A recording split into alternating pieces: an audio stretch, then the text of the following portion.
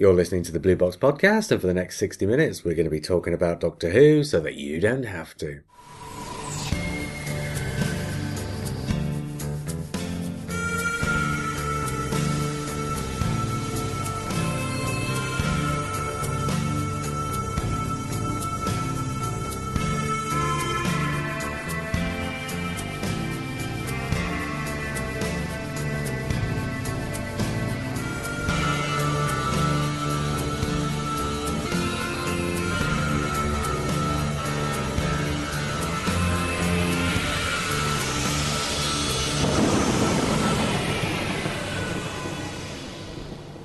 Hi, I'm JR. Hi, I'm Matt. And I'm Simon.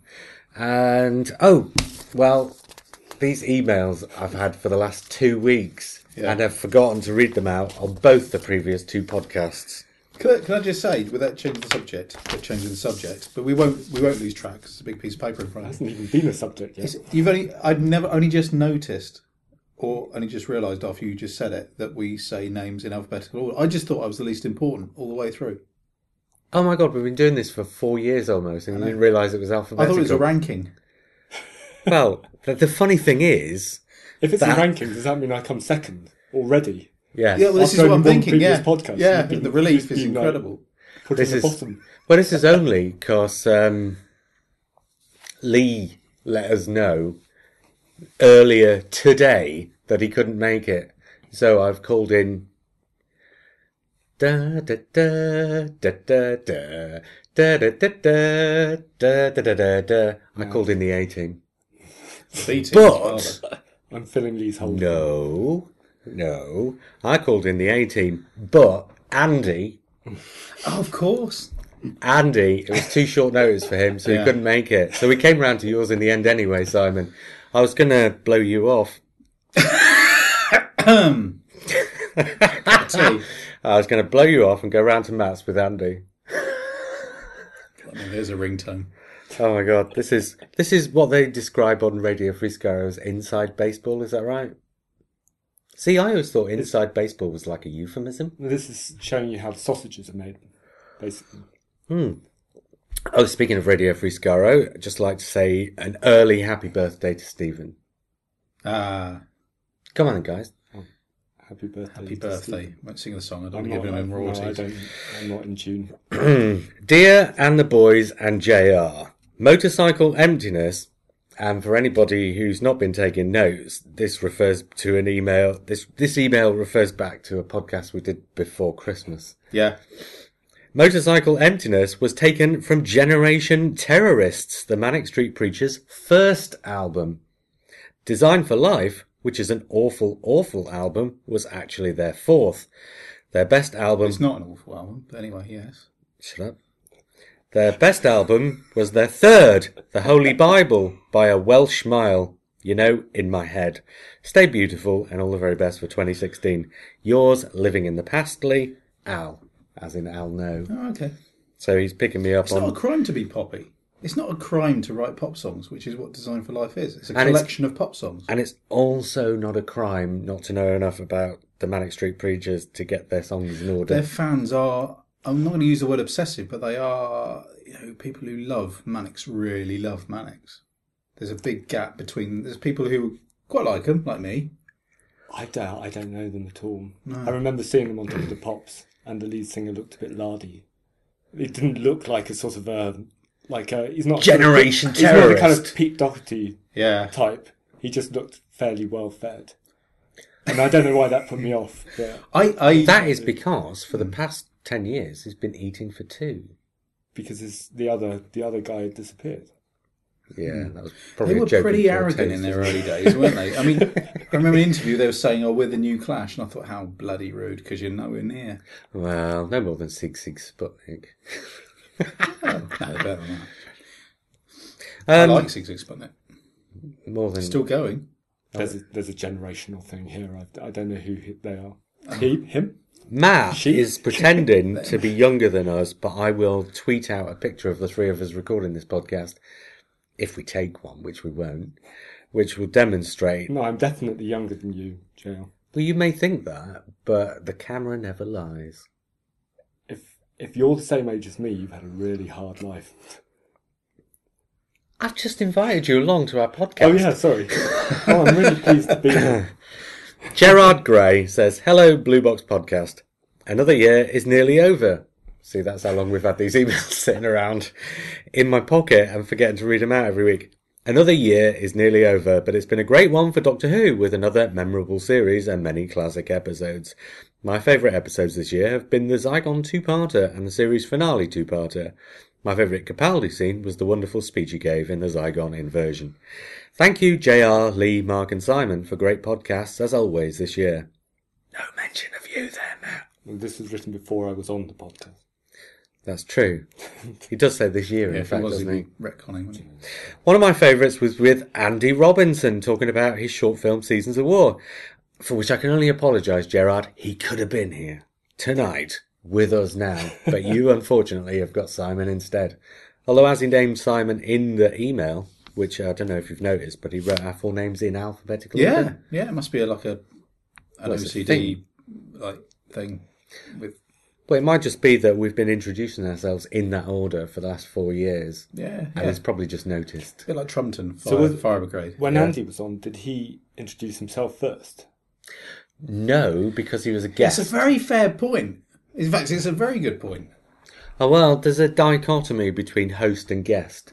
The hosts introduce themselves in order. The guests have to be introduced separately so that you can give them an introduction. So you always have to be on top with your guests underneath you? I find that if Lee, Simon and Mark are in the room, let alone anybody else, it does me a great service to be on top. Heat rises. One of my favourites was Andy Robinson talking about his short film, Seasons of War, a great film for a great cause. Hope you all have a great Christmas. Talk to you next year. Thanks, Gerard. We had an excellent Christmas, did we? Yeah, pretty good Christmas, yeah. I don't know if I mentioned last podcast, I bought more Star Wars stuff than Doctor Who stuff. Yeah, you mentioned it. Wow. Yeah. So, no need to mention it again. Brilliant. No, I won't. I'll mention it next week. Well, I can't remember if you did or not. I think you did. I think I probably did. I got a very small amount of Doctor Who stuff and no Star Wars stuff. But then I didn't ask for any, so... Well, that's fair enough. The Doctor Who stuff was gutsy, the Star Wars stuff was very frivolous, which is kind of better, right, isn't it, really? Which is how it should be. What Star Wars stuff did you get? I got stuff like wallets and novelty key rings and... so adult Star Wars stuff. You didn't get the Millennium Falcon Lego set or something really exciting like that? No. Yeah, but face it, if somebody's going to walk into a shop and they're going to say, oh, God, got to get Simon a present. Simon, bloody hell, Simon. What should we get him? He likes Star Wars, doesn't he? Now, what are they going to do? Are they going to get you a key ring, or are they going to splash out 150 quid on a Millennium Falcon? You're not going to splash out 150 quid on anything for me. So there you go. They're going to get you a key ring. I'm not complaining. I'm just saying. It sounded to me like you were. I think I'd complain if I were you. If I got that, I'd be asking, where's my Lego Millennium Falcon? Dear Aunt Julie, loved the key ring a little bit. Would have loved the Millennium Falcon. Actually, of all the things, the key, look, there's a TIE fighter behind you. Oh, look, that's nice. Micro Machines TIE fighter. Yeah, I've got their Micro Machines TIE fighter up. It's still in the packet. Are you going to keep it in the packet? I don't know. Probably not. Oh, it's got a little stand. I was trying to work out what that was. Actually, no, it goes around your finger, so you can fly it around the room on your finger. Wait. It's like finger bobs for adults. When you say it goes round your finger, do you mean you see the little stand there, and then there's a loop on the bottom of it, and that goes around on your finger. Does it vibrate? Oh, my sweet lord. 4+ it says. It is tiny. I mean, it's nice, fit on my but little finger. I'd be upset with that. Or something else. I'd be wanting to put things in it, so I'd be upset with that. Oh, would you? I mean, it's sweet, but you don't really want a TIE fighter. I take it sweet, all the new ships are black, because they should be black if they're fighters in space. Does that make sense? Is it it makes camouflage? sense. Yeah. Oh. I hadn't thought of that. Or they should be invisible. Yeah. Or they should have no oxygen. They shouldn't be making a noise for a start. Dear J.J. Abrams. Yeah. Dear George Lucas. Right. Anyway, Doctor Who. Anyway, nice to have you back, Matt. It's my pleasure. I did people won't know this, but here's some more inside baseball. Both Andy and Matt, after their appearances on the podcast, I invited them to become regular substitutes. Yeah. Is that the best way of describing it? Yeah, B-list. I wasn't expecting you to use you so early. That's fine, I'm happy. I have no social life, so... I noticed that when I said you free tonight, and you said I'm free right now, JR. Anything for you? I said I'm free, I think. I don't think I Oh, did I just read the rest of that into it? Okay. JR's dream. Next week, we're getting into 2016, but at the moment, we got a bit of the post-Christmas blues with nothing really lined up, so we've got no real subject for tonight's podcast. So, that being the case, I have brought, and you both guessed it. Oh no! I love quizzes. You go and get me a pen, can you please, Simon? Thanks. I've just fished out a copy of the Doctor Who quiz book. I should say now that I'm slightly unpleasantly competitive. Well, and I have long legs, which, I will kick people just to distract. I'm hard pressed to remember my children's names. Right, we're going to do this in reverse alphabetical order. So, there you go. And we're going to have 2 rounds, one now and one later. And then we'll see who's the champion of... And this quiz book, it's the Target quiz book from 1981, so it only goes up to the 4th Doctor. Wow. I think there's 10 questions. Simon, you're going first. I'm going to go to the contents page. Funny how... And I'm going to randomly pick out 2 subjects. One person's dream can be another person's nightmare. Oh, yeah. Right, I'll randomly pick out 2 subjects, and you can choose which one of the 2 subjects. I'm very glad. Our listeners tend to be quite forgiving, in as much as I can imagine other podcast listeners would be. If I don't know enough, then what the hell am I doing on this podcast? You guys did a Radio Free Scarlet quiz, didn't you? It was a big We did 3. Oh no, I did 3, but you did 2. Fusion. Yeah. How did you do on that? Did you do all right on that? We did it right. Yeah, I think we did 3. Radio Free Scarlet versus Blue Box. Right. Then I had a team from UK. Yeah. 3 different people from 3 different podcasts. You're on the UK Championships. No, well, I was hosting. I was hosting all the time, so I wasn't answering anything. I had a team from the UK versus a team from overseas. So I think it was 3 guys from 3 different UK podcasts versus 3 people from podcasts from different countries. So I think Erica from Verity and Mark from 42 to Doomsday, and can't for the life of me think who the 3rd one was. Well, that's Australia and Canada. Yeah, so probably an American. Yeah, I can't think who it was. That's awful, isn't it? Somebody at the moment, if they're still listening to this podcast, is screaming at the headphones. And then we had, was it Blue Box versus Diddley Dum or something like that? Did something like that, didn't we?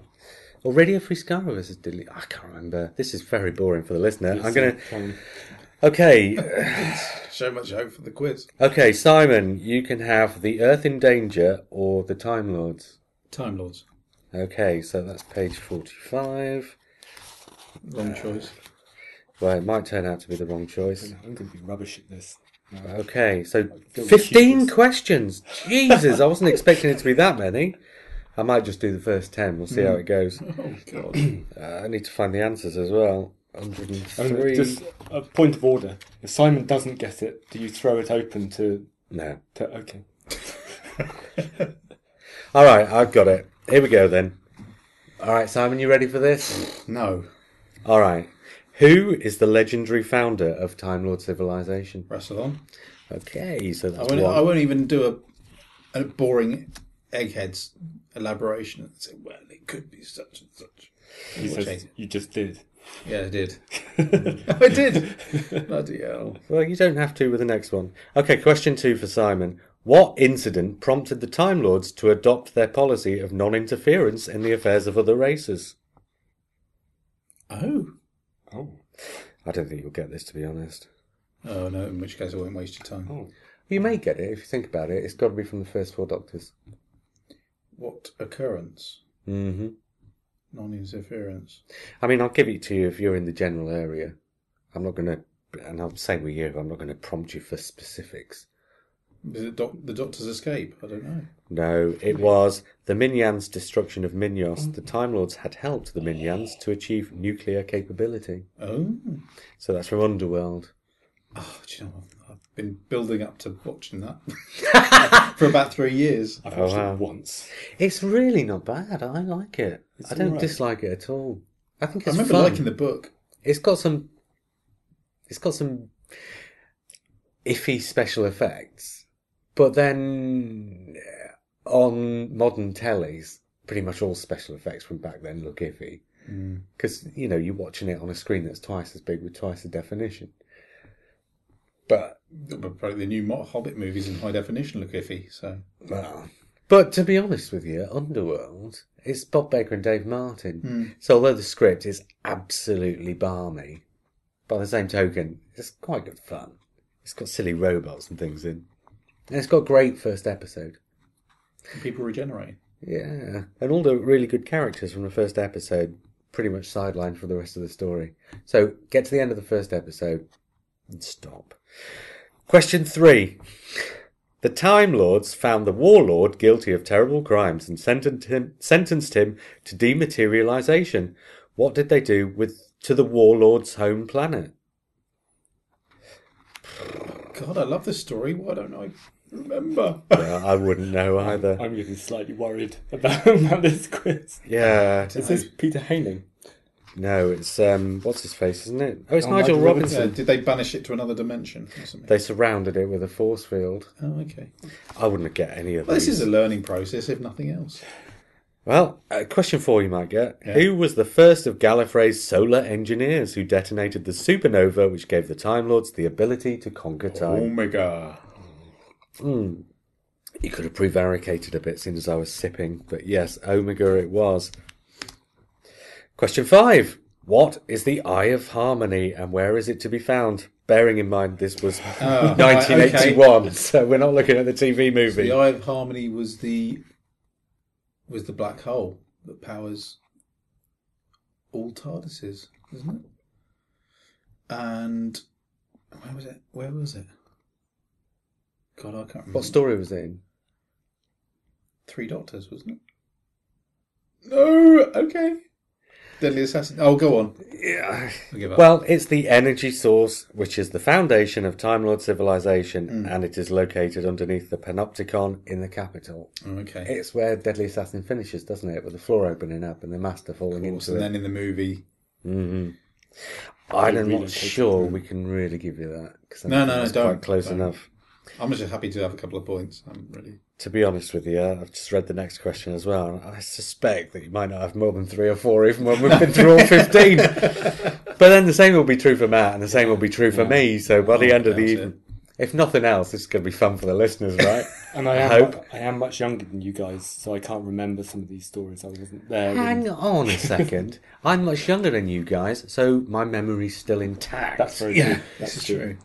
I get up in the morning. Oh, I arrived at work half an hour early today because I forgot what day it was. I got up and thought, I've got to be there at X because it's Friday. And of course, it wasn't Friday, so I basically walked into a deserted office. But then I made a cup of tea, so... Okay, question 6. Name the traitorous Time Lord who helped both the Vardans and the Sontarans when they invaded Gallifrey. Oh, God.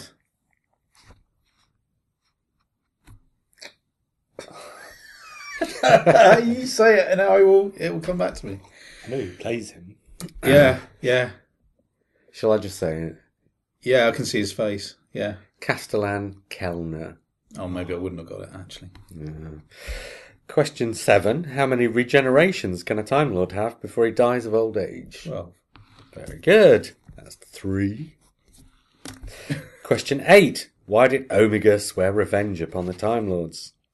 Because they abandoned him. Oh, you've even got the exact words he uses. He gives more of an explanation, but that's close enough. Because he believed that his fellow Time Lords had abandoned him after he had detonated the star which enabled the Time Lords to travel through time. They didn't know he'd survived, did they? In fact, the Time Lords thought that he had died in the explosion and honoured him as one of their greatest heroes. So yes, I'm giving you a point for that, for sure. Thank you very much. Well, That's the dog trying to get in. Go away. Not even the dog trying to get in. It's the dog giving up and going away just because you said go away. That's pretty impressive. It's pretty good. Okay. Will the dog get around if the dog does come in? Oh, here you go. This is an interesting one. This will make you think. The Time Lord sent the Doctor to Skaro at the time of the Daleks' creation and entrusted him with the task of fulfilling one of 3 options concerning the future development of the Daleks. God. Right. What were those 3 options? Kill Davros? Did you just growl? Yeah, I'm not surprised. The 3 options. Mm-hmm. Do you want me to just say them? Go on then. Oh my God, Simon, that's pathetic. Although having said that, looking at them, What I are the wouldn't 3? have Go got on, them Matt. either. You do know all 3?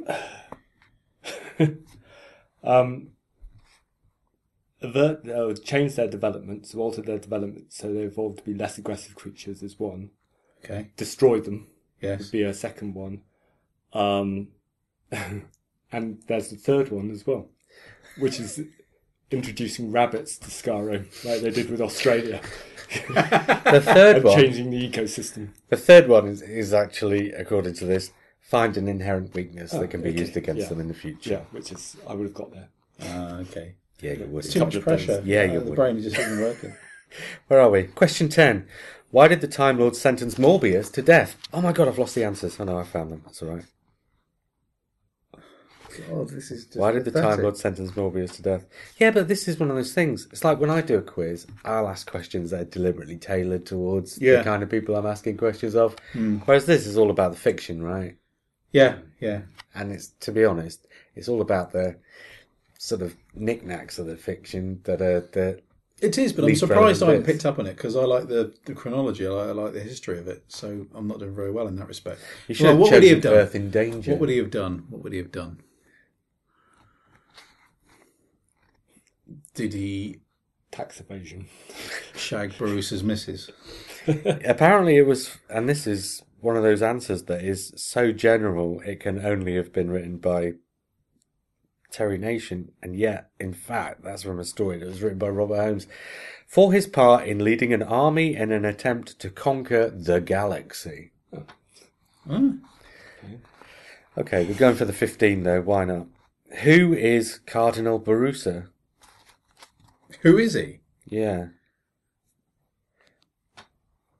He's a Time Lord. Yeah. It's got to be a lot more specific than that. Although I'll give it to you if you Cardinals. get a bit more specific than that. His relationship to the Doctor, maybe? Is that what they're after? Wasn't he? Was his teacher, wasn't he? Yeah, that's one of the things. There's like 3 or 4 more. But, I mean, the leader of the Pridonian chapter of Time Lords and a former teacher of the Doctor at the Academy. When the Doctor returned to Gallifrey to stop the Vardan-Sontaran invasion, Barusa was both Chancellor and acting President of the Time Lords. Okay. First-class snooker player. I think you get a half for that, seeing as Matt prompted it. Do you think he really deserves it? Well, if you give half to Simon, give half to me. That's what I would do. Oh, yeah, that's a good idea. You prompted it, but he... Yeah, okay, you've got half each. And I said there'd be no handovers during this. Oh dear. Well, yeah, but you prompted me. I mean, Nah. I can't turn down if I'm asked something. I have to. It's polite, isn't it? Well, I didn't ask you. I asked him. Yes, but then you turn to me and Well, I need to tell you to shut up. Okay. Question 12. When the Time Lord sent the third Doctor his 2 previous incarnations to assist him in his battle with Omega, why was the first Doctor only able to help in an advisory capacity? Because they're on reduced power. Oh, Nice. yeah. I was just about to say anything about William Hartnell's health would be discounted in the answer. Question 13. Okay. Question 13. What is the Matrix? I want this word for word. Oh, for God's sake.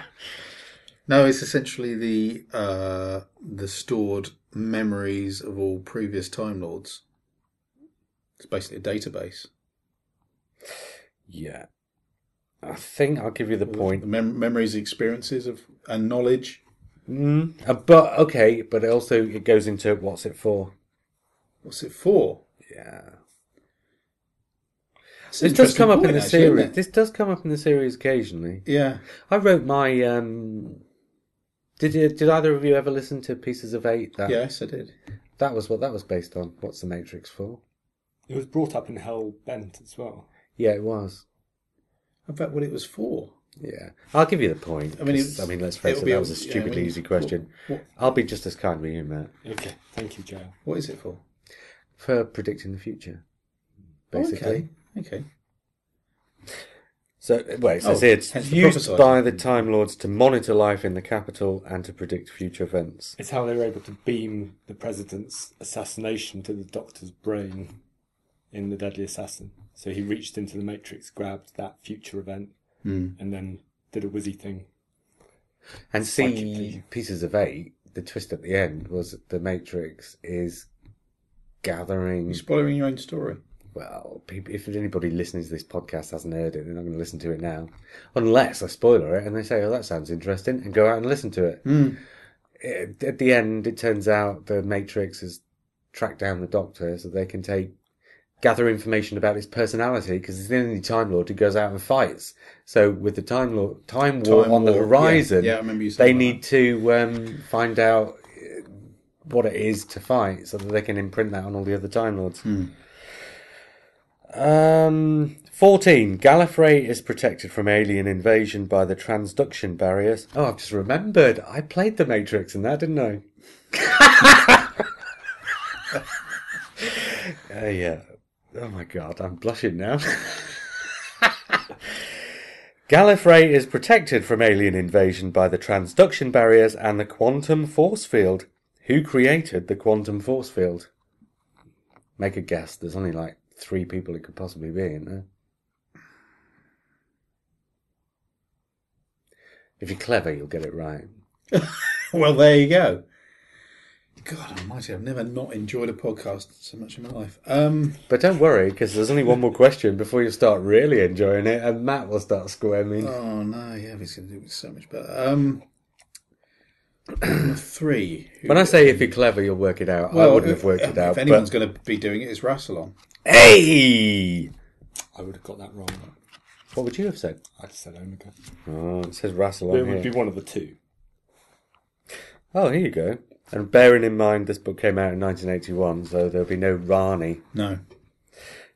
Although, to be fair, given that I'm asking this question in 2016, if you'd have said the Rani, I should give it you. The Doctor has often had to fight against renegade Time Lords. Name 3 of them who had appeared in the series by 1981. Time Meddler. Mm-hmm. Morbius. Uh-huh. And Omega. Yeah, okay, that'll do. Yeah. You could have also had the Master, Of course.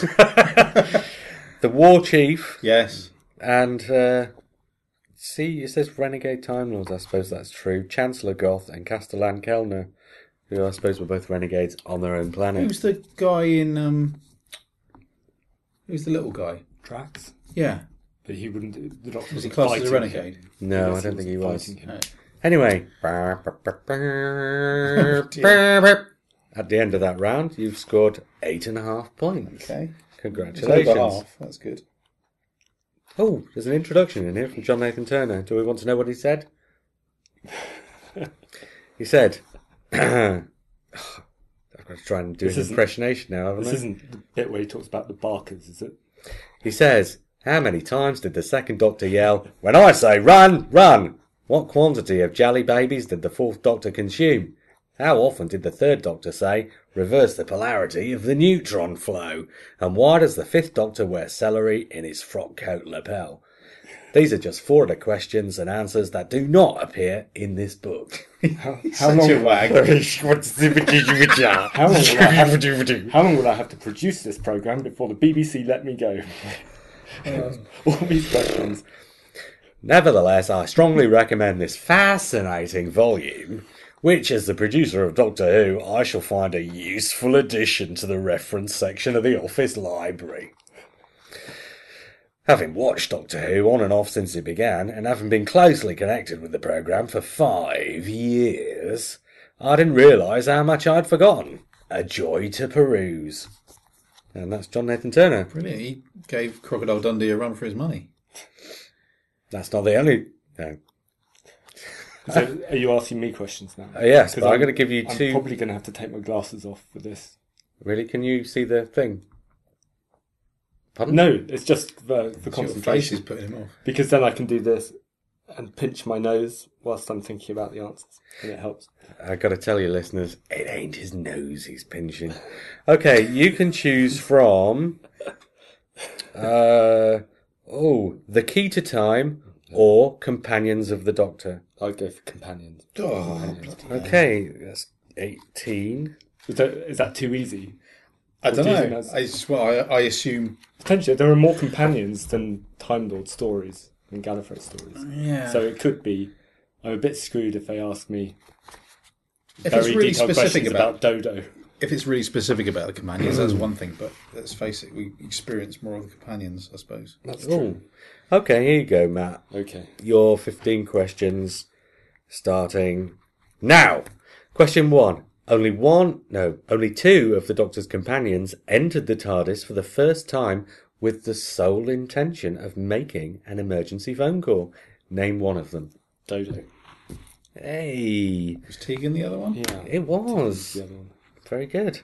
What is Romana's full name? Romana de Vadnor Trelunda. Well, that's close enough. That's almost... That's one of those things I read in the Target books, and you never Stuck in know your head. how to say Say it. it. No, no. You just learn it when you. Yeah. I've always said it Romana Dvarat Larunda. But then when I watched the Rebos that's closer to operation... Tom Baker. I think. Is it? Yeah. I think they've said it 2 different ways in the But then programme. Tom Baker said chameleon instead of chameleon, which I've never quite. Which sort of ruins. ruins. The reason Horror I'm Van Gogh. writing is how to say chameleon. Yeah. And right, it was. He puts the sham into chameleon. It was a cliffhanger. It was a brilliant cliffhanger, and he just. Stuffed Why it did up. he go? It was like an actor just saying, "I think it would be more interesting if I divert from English here and just say chameleon." We'd obviously never heard the word, had he? Chameleon. He obviously never had. Okay. Well, I would have thought so.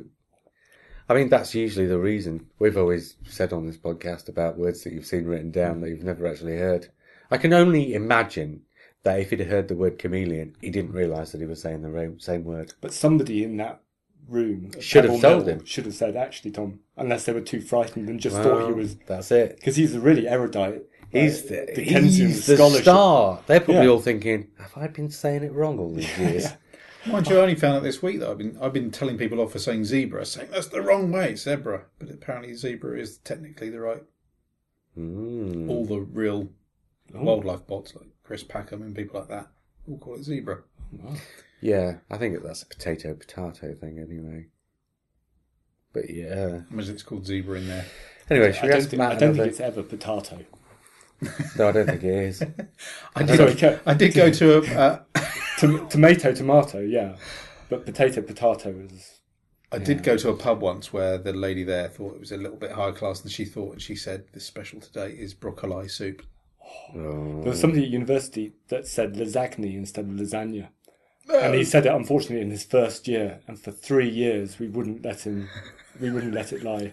We just Nice. constantly reminded him, almost on a daily basis. He left at the end. It was very sad. Wow. Okay, which of the Doctor's companions was attacked by a giant rat in the sewers of London? I don't even need to look that up. But Leela. I am checking these to make sure he's got them right as well, you know. Admittedly, that was easier than some of yours. I'm glad you say that. I have Yeah. got my arms folded. I'll be fair about this. I am looking at these and they are Mind you, Matt is the considerably guest. easier than ones that... We'll do if you Yeah, but think, one of you in a minute is going to ask me, so... if you think they're easier, do you want give me a different category? No. No. Go for it. Hey, that's the way the penny dropped. Okay. It's all about taking part, apparently. After all, when we reconvene to do a second round later in the podcast, it might be the other way around. This is, I quote, Simon's least fun ever doing a podcast, which is the second one I've I'm not done. entirely sure we're going to get to another round because we've been doing this for about half an hour already. haven't we? Going back to school and being picked for the team. Jesus, we've been going for like nearly 35 minutes. And we're only halfway through Matt's first round. Not even halfway through. Okay, Question well, 4. let's speed it You up. should then. pity the listener. Okay. Come on, fire. My other surprise, we're not going to get time to do it.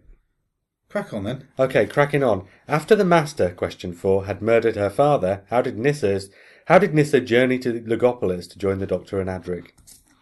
Oh. The Master picked her up and took her and brought her to Logopolis. Oh, Basically. It was the Watcher took her. The Watcher. Oh, okay. I thought she was with the Master and she had a bracelet from the Master and they turned up in the TARDIS. It was the Or did Watcher. I thought the she Watcher turned up took with. her. Okay, I'm not arguing with... Go on. I just want to ask her. What did he sound like? Did he sound like the Doctor? The Watcher. I think they could have done more with that. Yeah, they could have done so much more with that. They could hardly have done less. I like the fact they did the amount they did. I like that. I remember it as a child and it scared me and amazed me. Oh, look, Doctor, there's somebody on a bridge. Who is this? It's the future, Adric. In what way do you mean it's the future, Doctor? What I mean is that they're going to get to a point in this story where they're going to realise that they're going to want to bring in a companion from an entirely different story set on an entirely different planet in an entirely different time zone. But there's no actual way to do that in the course of the story. So they're going to take this nebulous thing that's on the bridge and send him off in the TARDIS to fetch her. That bit. Oh, is that what was he did? Furious. I liked the Watcher. I like the Watcher. Yeah, I like the idea of it. Yeah. So he borrowed the TARDIS and went and got her. Yeah. He knew how to fly it. Well, he was the Doctor all the time. A version of the Doctor who knew how to fly the TARDIS. Okay. Right. I'll tell you what, I'm going to read this question in French in the hope of putting you off from getting the correct answer. Okay. Question 5. Which of the companions did the Doctor meet at Culloden in 1746? Zuta Law. Jamie McCrimmon. Oh, damn it. Jamie. I didn't realise you spoke French. I'm bilingual. Which is more than you can say from me. Question 6. Oh. If this ain't a euphemism, I don't know what is. Which of the Doctor's companions married a Welsh Nobel Prize winner and accompanied him on a journey down the Amazon? That's Joe Grant. Sweet Jesus, this is dreadful, isn't it? Sorry about this, Simon. Sorry, Simon. No, it's fine. By rights, I should. Oh, here's one. You'll probably get this, but you may not. Okay. Question 7. For which magazine did Sarah Jane Smith do most of her writing? Is it like Superman has the Daily Planet? Would you have got this, Simon? It's not I wouldn't have Cosmopolitan. remembered. No. I don't think I can remember. Oh, go on, I can't remember. Metropolitan. Metropolitan. You're so close. I said You were, I weren't did you? say Yeah. Cosmopolitan. Yeah. It must have been, yeah. Oh, you may not get this one either. Okay. Ah, see, now it's getting more interesting. Okay. Question. In the adventure Planet of the Daleks, this is question 8, who offered Joe Grant the opportunity to start a new life on which alien planet? Oh, so that's a 2-part question. The alien planet would be, it was set on Spiridon. So I'm guessing Spiridon or Skaro. Spiridon or Skaro. And it was a Terra Nation script, so it could have been Tarrant or maybe Latep. Are you going to decide on a Skaro. planet then? Latep or Oh, correct on Well both done. counts. Really, was Brilliant. it Latep? Yeah, it was Latep and it was An Sky. anagram of Good petal. answer. An anagram of petal. Shot on. 9. Oh my god, this one's going to be so easy now. Might not have been quite as easy when this book came out. Which school on earth did Susan, the Doctor's granddaughter, attend? Coal Hill. Alright. 10. Which of the Doctor's companions was an extremely competent astrophysicist, but when the Doctor met her, was working as a librarian? Good question. Zoe Herriot? Yeah. Brilliant. 11. On which planet did the Doctor and his companions meet Stephen? Mechanus. That's one where you have to sort of mentally do the Well, working out.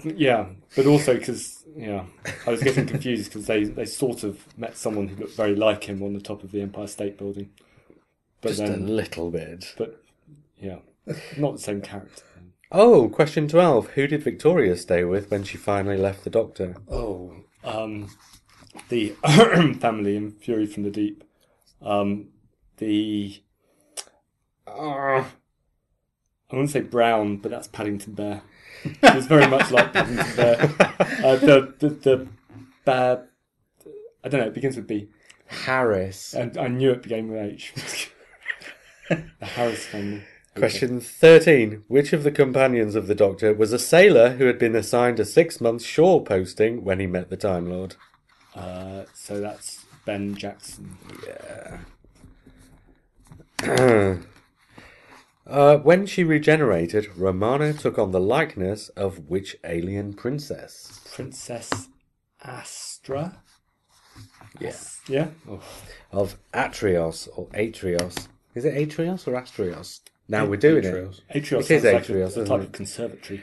Yeah, it does. So maybe it is Atrios. Which has got a name like a Vauxhall. Well, an Atrios sounds like Yeah. when things aren't quite working out. 15. Which of the Doctor's companions chose to stay behind with the fleeing Trojans Oh, after the destruction of their city and changed her name to Cressida? she says dooming herself to certain death was Vicky.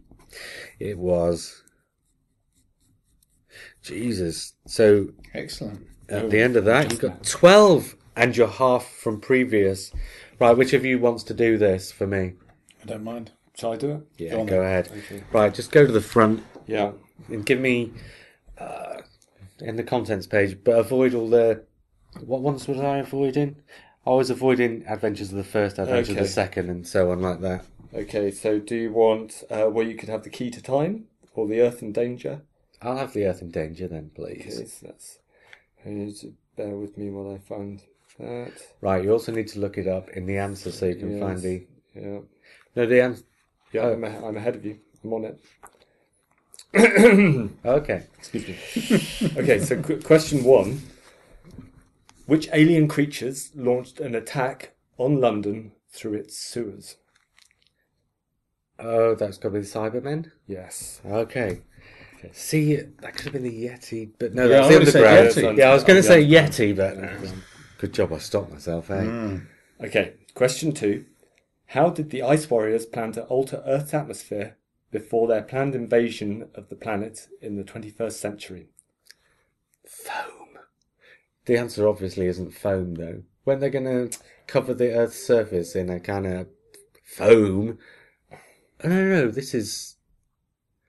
You're looking at me for answers. I'm thinking of the wrong It story. could be something to do with their intolerance to heat, possibly. But Oh, yeah, I've got it wrong, so you better say what the answer they give us. well, no, foam was close. With the help of a fungal growth or a fungus growth, Well, that was like the foam, with wasn't athlete's it? foot, which absorbed Earth's oxygen, so turning Earth into a planet more suitable for the Ice Warriors. Oh, I think I got that right.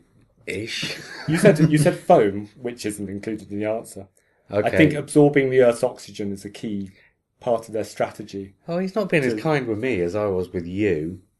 You can No, have no, half, no, you can no, have no, half no. a point. See, at the end, I wasn't even sure Okay. I was in the right story. Question 3. Go on. When the Great Intelligence invaded London with the Yeti, the Doctor devised a plan to defeat the Intelligence once and for all. What was his plan and why did it fail? To defeat them once and for all. Yeah. Well, I'm presuming this is to do with the brain thing he does at the end. Okay. You probably have to be more specific than the brain thing. Yeah, well, I've been saving Web of Fear Part 6, and I still haven't watched it, so I'm remembering this from the book, or from having watched a recon years ago. Oh dear.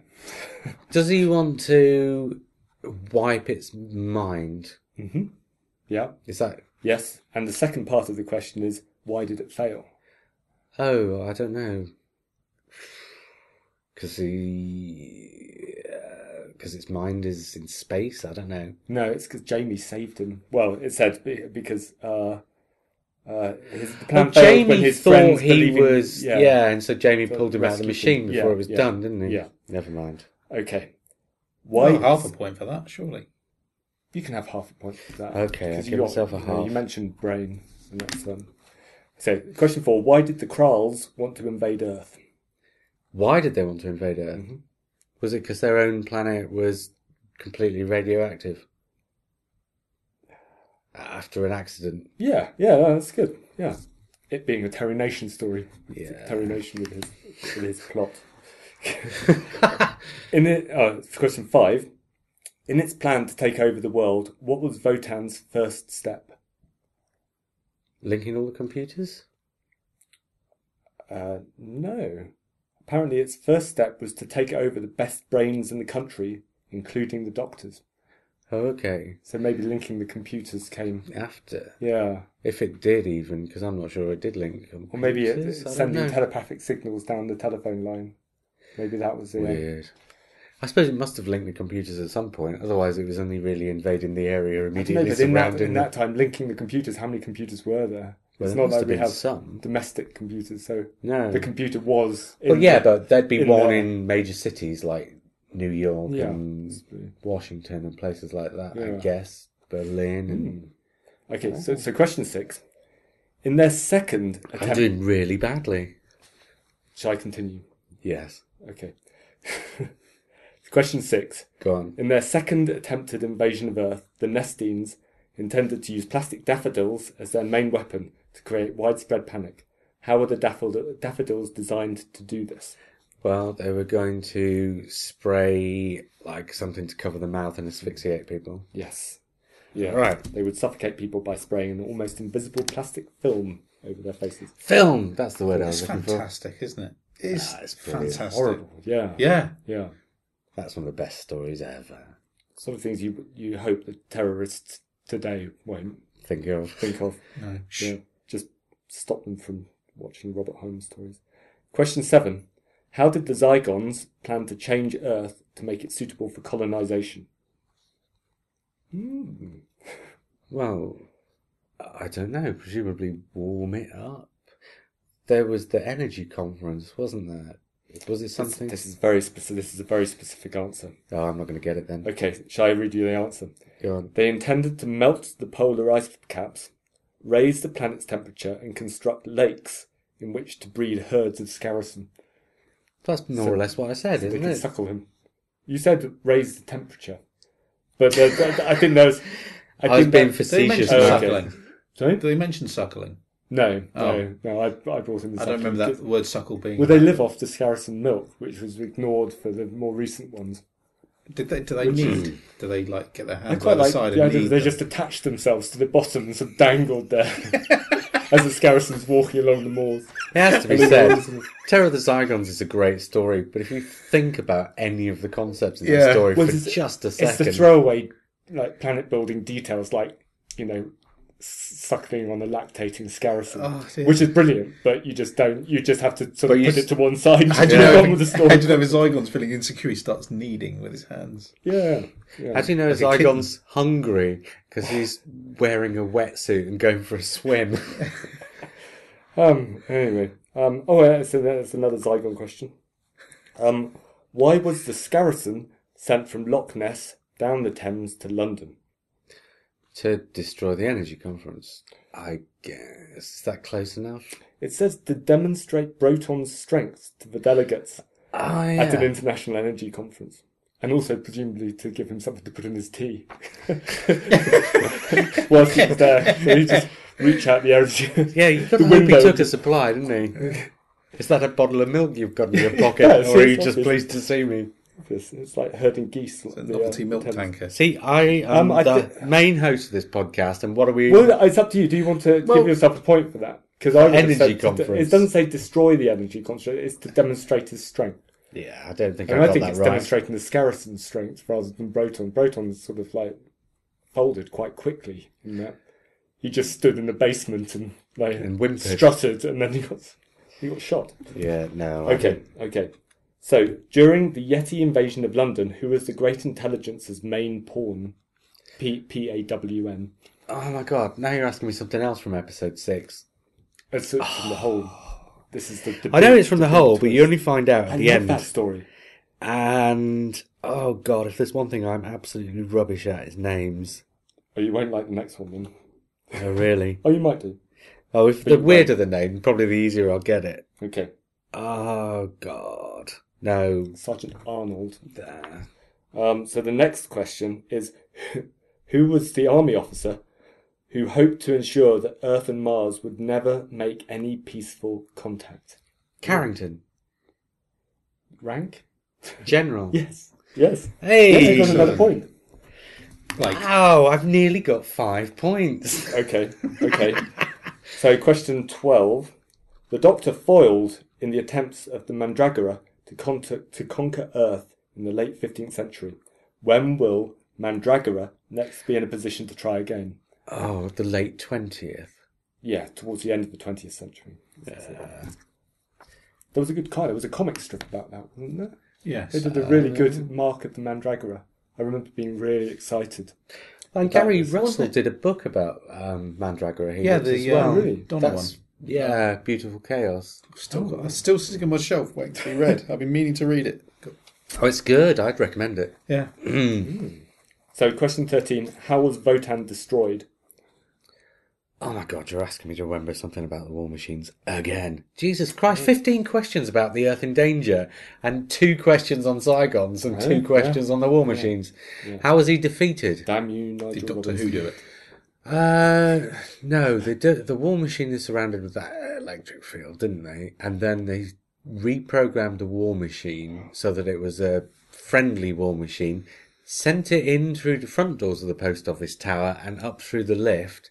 And then when it got to the top of the lift, I don't know, did it just shoot Wotan? Yeah, attack it with a giant kitten. It says here, a group of programmed postmen invaded the tower. No, it was a reprogrammed war machine. That's all it says here. By a reprogrammed war machine. So you get it. I'm definitely getting that. Extra points. Or you don't get extra points. Giving myself an extra point. It makes no difference whether you think I deserve it or not. Question 14. Mondas was the long-lost sister planet of Earth. Why did it return to the solar system? Because, in spite of that being one of the early stories in which Doctor Who, the programme, actually had a scientific advisor, the science in that story was so shonky that they made up this, and it is probably the most spurious backstory of any backstory in the entire history of Doctor Who. But what reason they gave for it, I couldn't tell you. I think it's a Gaia thing, so to drain Earth's energy, as if Earth is a sort of living thing with some... Oh, well, that's what they were going to do when they got it, but I didn't realise that was why they came back. They weren't piloting it. Why did it return to the solar system? It says here, that's all. Nigel Robinson. You can write a letter to him. He's I'm looking him up on Facebook. If he's cost me... He's probably... Oh, yeah. I was almost catching up with Simon, and if he's cost me that, he's definitely getting a PM on Facebook. He wrote Birthright, and I really liked Birthright. It didn't have the Doctor in it. It makes no difference whether you liked it. I really liked Birthright. He's still getting in trouble with me. Okay. He'll be quaking in his... wherever he is. So, question... That makes 10th Planet almost a sequel or remake or whatever to the Dalek Invasion of Earth, doesn't it? Oh, yeah. Well, they're actually piloting it around. I thought it just reappeared. I thought it was just rolled. It just came back into within our... Yeah, and because they were back and they were running out of energy, then they formulated Maybe this plan. what we don't know is the Earth and Mondas are actually eggs of giant space creatures that sort of push and roll the planets around. That could be the explanation. To steal our gloves. Yes. How does a planet A exist in an orbit that is absolutely symmetrical with the planet opposite it, so that they're always at opposite sides of the sun? I think that's just about forgivable. How does 2 planets that are opposite each other on either sides of the sun have tectonic plate movements that exactly replicate one another, except upside down from one another? How does one of those planets suddenly go out of its orbit and off into deep space? How does the atmosphere on that planet A stay on that planet, and B, even if it does stay on that planet, stay warm enough that everything and everybody on that planet isn't dead pretty much the instant it leaves its orbit? Once it gets off into outer space, and it's no longer going around the sun or anything, how are they creating food? How does that planet then subsequently decide it's going to come back into its orbit? How does it actually make it back into its original orbit? And, how does it stop itself from plunging into the sun when it gets there? Any answers will do. But they could have had Alex Comfort, author of The Joy of Sex, instead of Kit Pedler, and then where would we have been? I think I'd have paid to watch Area. Yeah, Patrick Troughton would have come about in a completely different way then. He would have Question- come about in a question completely different way. Question 15. How did the Doctor hope to prevent a seemingly inevitable war between humans and Silurians? By sitting down and talking about it. By offering the it's Silurian... Oh, does it need to be more specific? Oh, no, you can be more specific. It's fun. well, he was going to hear you offer talk. the Silurians the hot areas of the Earth where the humans couldn't really live. Yes, it says here, by acting as a go-between in negotiations between the two races. Some of the answers to these questions are so general, aren't they? Mm. And then some of them are so specific. Right, anyway. Oh, I got another point for that. You could probably go through this book and it would be a really good sort of survey point of what fans felt or what was important to fans in 1981. Well, It'd no, be a really, what was important to Nigel Robinson? somebody should do an academic study of this.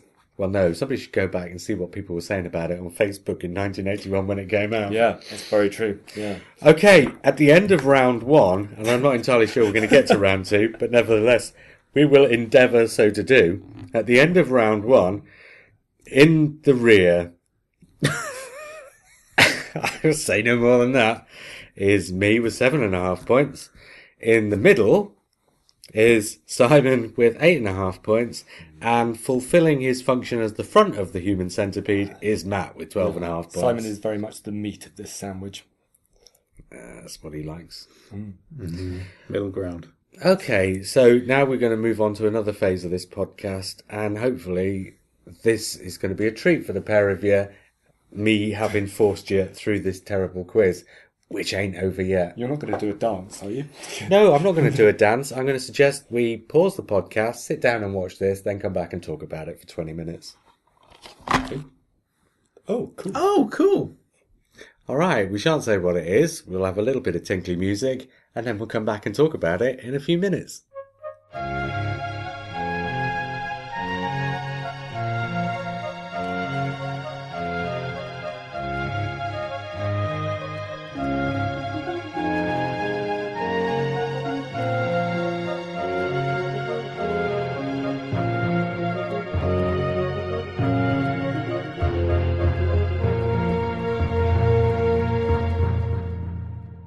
And we've just watched... What have we just watched, Matt? We just watched Curse of Fatal Death.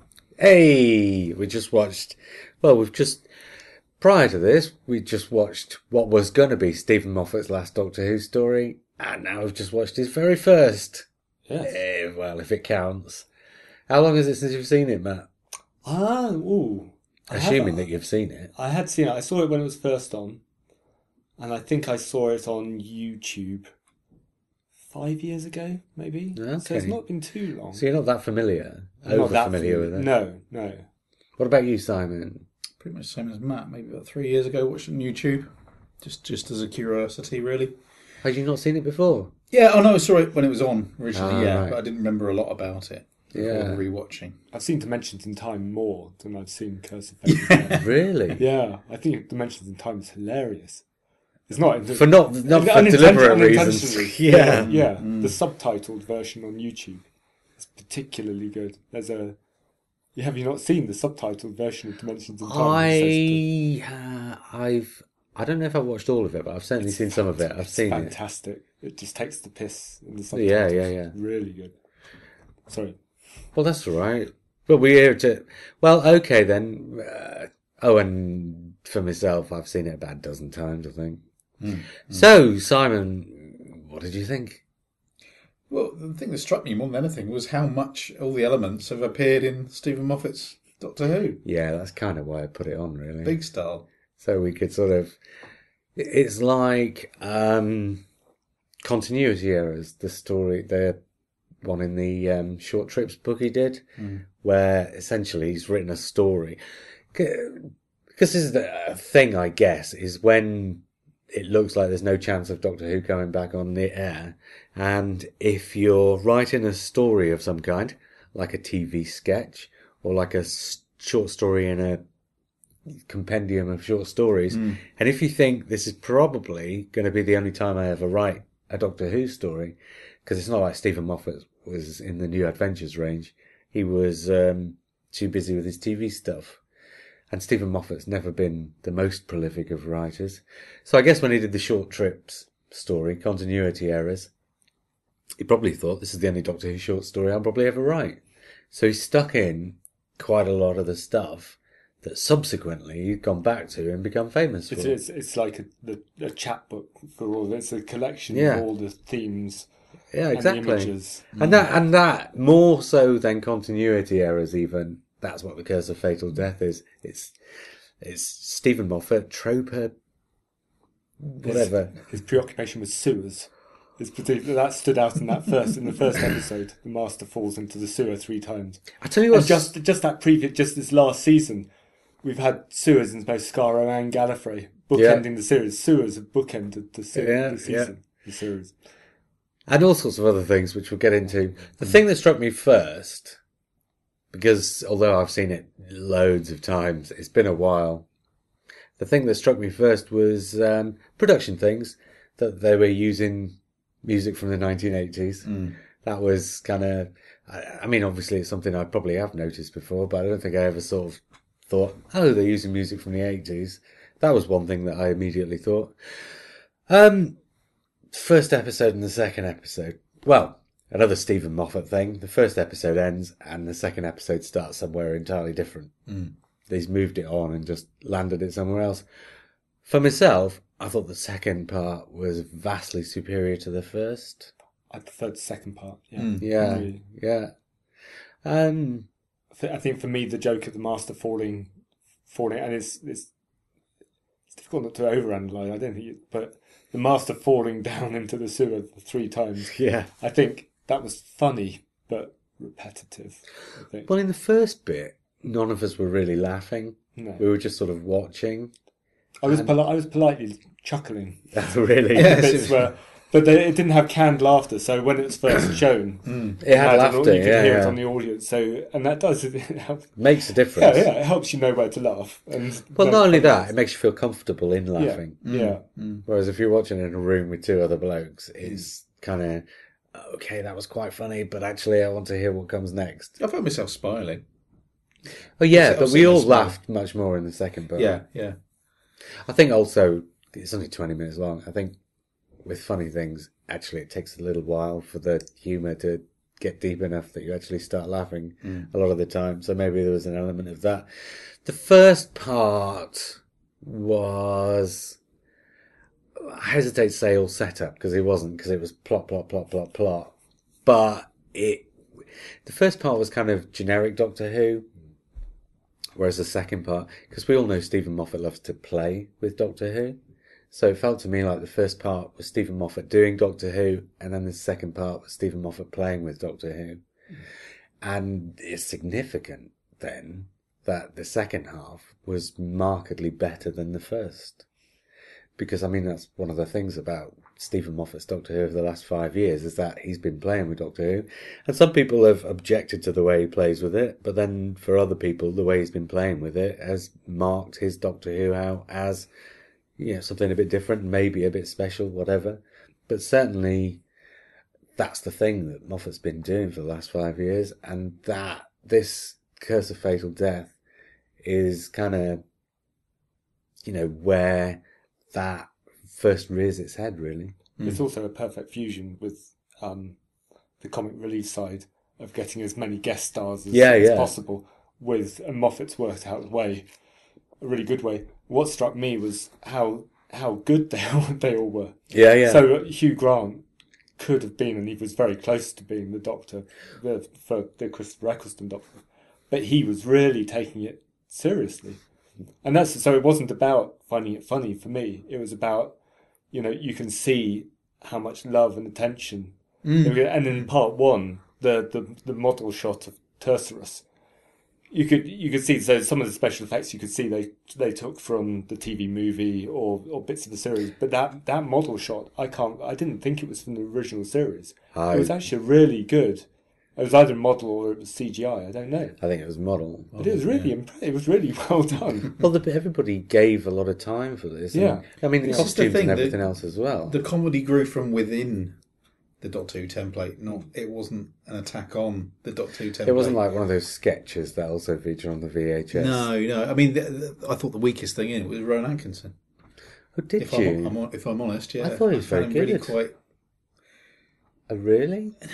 not bad, but compared to the other actors, Yeah, maybe. Who came along, But then they he had to do all the heavy lifting. yeah, Whereas they just came in and showed off for a minute. yeah. I Maybe also it's just his style of Doctor, maybe that I didn't like so much. He just seemed a bit. I don't know what the word I also was. wonder whether maybe he was taking it very seriously because he'd always wanted. This was his dream role. Oh, was it apparently. really? Yeah. So Rowan Atkinson was. And he plays it pretty much straight up. Yeah. He doesn't. He kind of does the Johnny English thing. Yeah, but then the thing about Johnny English, God, it's years and years since I've seen that film, is that basically he's the straight man to the comedy going on around him, apart from I don't know, as I remember it, there are some kind of Mr. Bean type comedy, physical comedy stuff he does. But mostly in Johnny English, isn't he the straight man and the comedy's sort of orbiting him? Well, he's the idiot who doesn't realise he's the idiot. In Johnny English? Yeah. Yeah, and so he's as that, you have to play that straight, don't you? Yeah. And he plays this straight. I thought he didn't do any Mr. Bean, he didn't do any Blackadder. He played it straight, and he played it as the unconventional hero. Yeah. But he also wasn't given the material that the other actors were given. But the others were given he had the plot. Yeah, The exactly. others were That's true. given That's very set true. pieces where, Yeah. and a lot of, The others had like 4 lines each. yeah. But those 4 lines were... I mean, when you're writing something like that, you've got to make those 4 lines killer, whereas you've got to give Rowan Atkinson the exposition, right? And Hugh Grant had like the biggest emotional moment in Doctor Who since Logopolis, pretty much. I think you can go back further than that. Well, possibly, but it's extraordinary. It's extraordinarily good. Yeah, you can... Well, were there any of those actors playing the Doctor? Obviously, you've said Simon Rowan Atkinson. Were there any of those actors playing the Doctor in the second part then that you couldn't see doing it for real? No. Because to be honest, Jim Broadbent Broadbent, I couldn't see him playing the Doctor like that. But Jim Broadbent is a class actor, and would have been a fantastic Doctor. Richard E. Grant, I always find a little bit annoying. Oh, yeah, you But have to then- turn down the volume a little bit on what you're doing. yeah. But yeah, no, I think. Richard E. Grant, I think, would have made a great Doctor, to be honest. Of course, he did it in Scream of the Shalka. Yeah. Although the character he's playing as a Doctor in Scream of the Shalka is so far removed from... It's sort of War Doctor-ish. I mean, It kind of is, in a way, isn't it? Yeah. An early version. He plays a very dark version of the Doctor in that. Yeah. In fact, the Master in that is lighter than the Doctor. Is that Derek Jacobi? Plays Yeah. plays a sort of master robot. I've only listened to that once. Master Robot, I Master think. robot. Yeah. You've only listened to it, have you not seen it? Oh, it's an animation, isn't it? I must have only seen it once. I think it You came may out. have listened to it. It came 'cause it's out on at the Big point Finish, I think. when my computer couldn't really download Right. things very quickly. Yeah, I remember those days. Yeah, you wait for ages for anything to. It's on download. disc. It's very unfortunate. I expect you. I haven't got the disc. No, I think it's worth picking up. It's one of those oddities. I wish Curse of Fatal Death was on a disc. Because Is it not on a disc? no, that's homemade. You've got a homemade. Oh right, I was fooled. Oh really? Oh, do you have? I could see do you have? I could see the VHS static. Yeah, there's. coming Okay. in. Oh right. Oh wow. Yeah. I didn't realise that. Oh no. That's just the disc taken off the VHS that I've got at home. Of course, Joanna Lumley. There was a moment where Joanna Lumley puts her arm around Julia Sawala, and at that moment, it was like, yeah, it could work. Yeah. Easily. Yeah. I mean, apart Far from more the easily than people probably believe it could. the thing about that bit was she comes out and she does the obvious jokes about being a woman. Yeah. So you don't really get to see what she'd be like with doctorish dialogue because she doesn't really get any. No. But you get to see her dressed as the Doctor.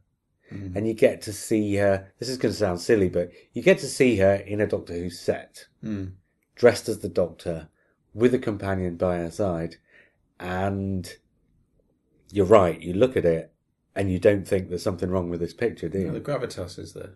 Yeah. And the dynamic is there between her and the companion. It's what we were saying two weeks ago, that you're choosing an actor to play the Doctor so long as they have charisma and so long as they're eccentric and so long as they're distinctive, then it will work.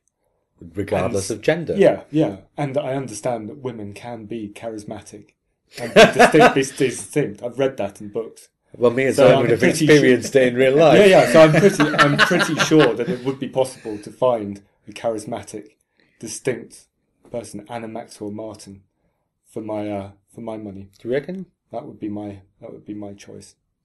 I've seen her in a lot of things recently. I think, yeah. I She can was in see the what you Phil, mean. there's Though. a Phil Rickman adaptation where she plays in Church of England exorcist.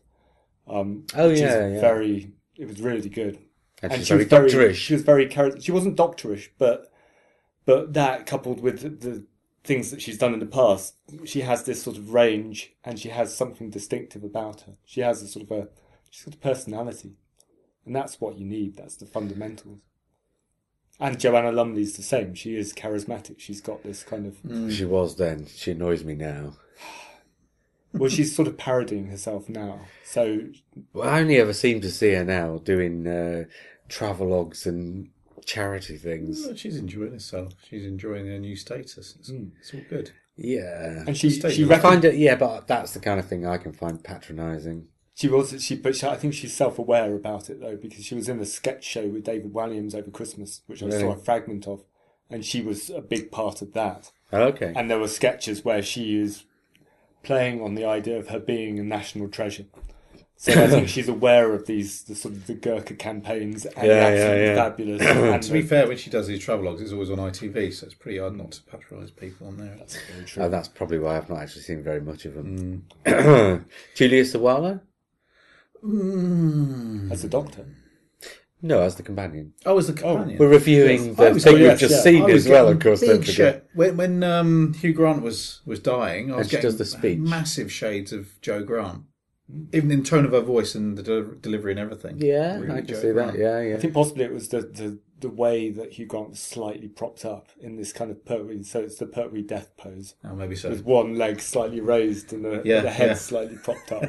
So I think that's why I got a similar sort of Pertwee feel to it. I like Julia Sawalha. Yeah, she's a very good she actress. was taking it seriously. I had a massive crush on her when she was in Press Gang. Oh, really? And that's never really gone away. So No, fair enough. She's my sort of generation. She makes a good companion. The true test of, I suppose, anybody who's in Doctor Who is when you actually stick a proper speech in their dialogue and whether they can handle it. And, it's so beautifully written anyway, but she delivers it so well. The bit when he's dying and immediately afterwards, the never cruel and cowardly stuff. Yeah, another love letter to the show as well, isn't it? Yeah, it's beautiful. Things said. It's a good companion piece with time crash, essentially. Yeah. They're both played for laughs. They've both kind of got stunt casting, for want of a better word, bringing back Peter Davison for a 7-minute special or whatever. They're both for charity, and they both feature a lot of dialogue which sums up Doctor Who in a way that you've never heard it summed up before, but which fits it so perfectly. Although I'd say that neither of them are played for laughs. I think that they're actually played deadly serious. Oh no, they're played. Okay, they're played by the actors deadly seriously. Yeah. But they're played. They are humorous pieces. Yeah. Yeah. And they both involve ridiculous time paradoxes. I don't find them as funny. I find them nostalgic, and I find them. I think they both are very funny. I still find the sketches that Mark Gatiss did for the Doctor Who night to be funnier. Really? Yeah, I thought they were funny. The first and the third one, but the middle one, no. Peter Davison. Yeah, that's good. He visits. They pitch for Doctor Who. Yeah, that's good. That's got cruel bits in it. The but middle it's funny. one is awful. The one where he lands on the planet. Yeah, the one where he That's plays the weakest. the Doctor. Yeah, that's the weakest one. But the other two, I mean, No, the other two are Pitch of good. Terror. Well, on the It's very DVD funny. release, they took out the cruel bits I in know. the first one. I know, I preferred it with the cool bits, and I recorded it from the television. Yeah. And I can see why people would object to it, but that is really funny.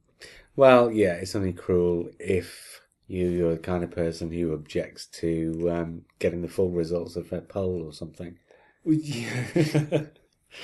Yes. Yeah. I don't know. Shall we mark it? I mean, it's only 20 minutes just long. one thing I was going to say. Yeah, the go on. Business with the Master, I know we were saying about it, it was a bit of Oh, Jonathan Pryce, not mentioned him. Yeah. Great actor. Probably gives it just a little bit too much at points, I thought. But yeah, Jonathan Pryce is the master. You can't really complain about that, can you? The hand-ranking sausageometer was firing up. Yeah. I can't remember, but I don't think he was really too aware of Doctor Who. I could be completely wrong. But from the documentary, I seem to think he was just basically, okay, right, I see what I'm doing here. He's the only one who kind of plays a caricature of the character.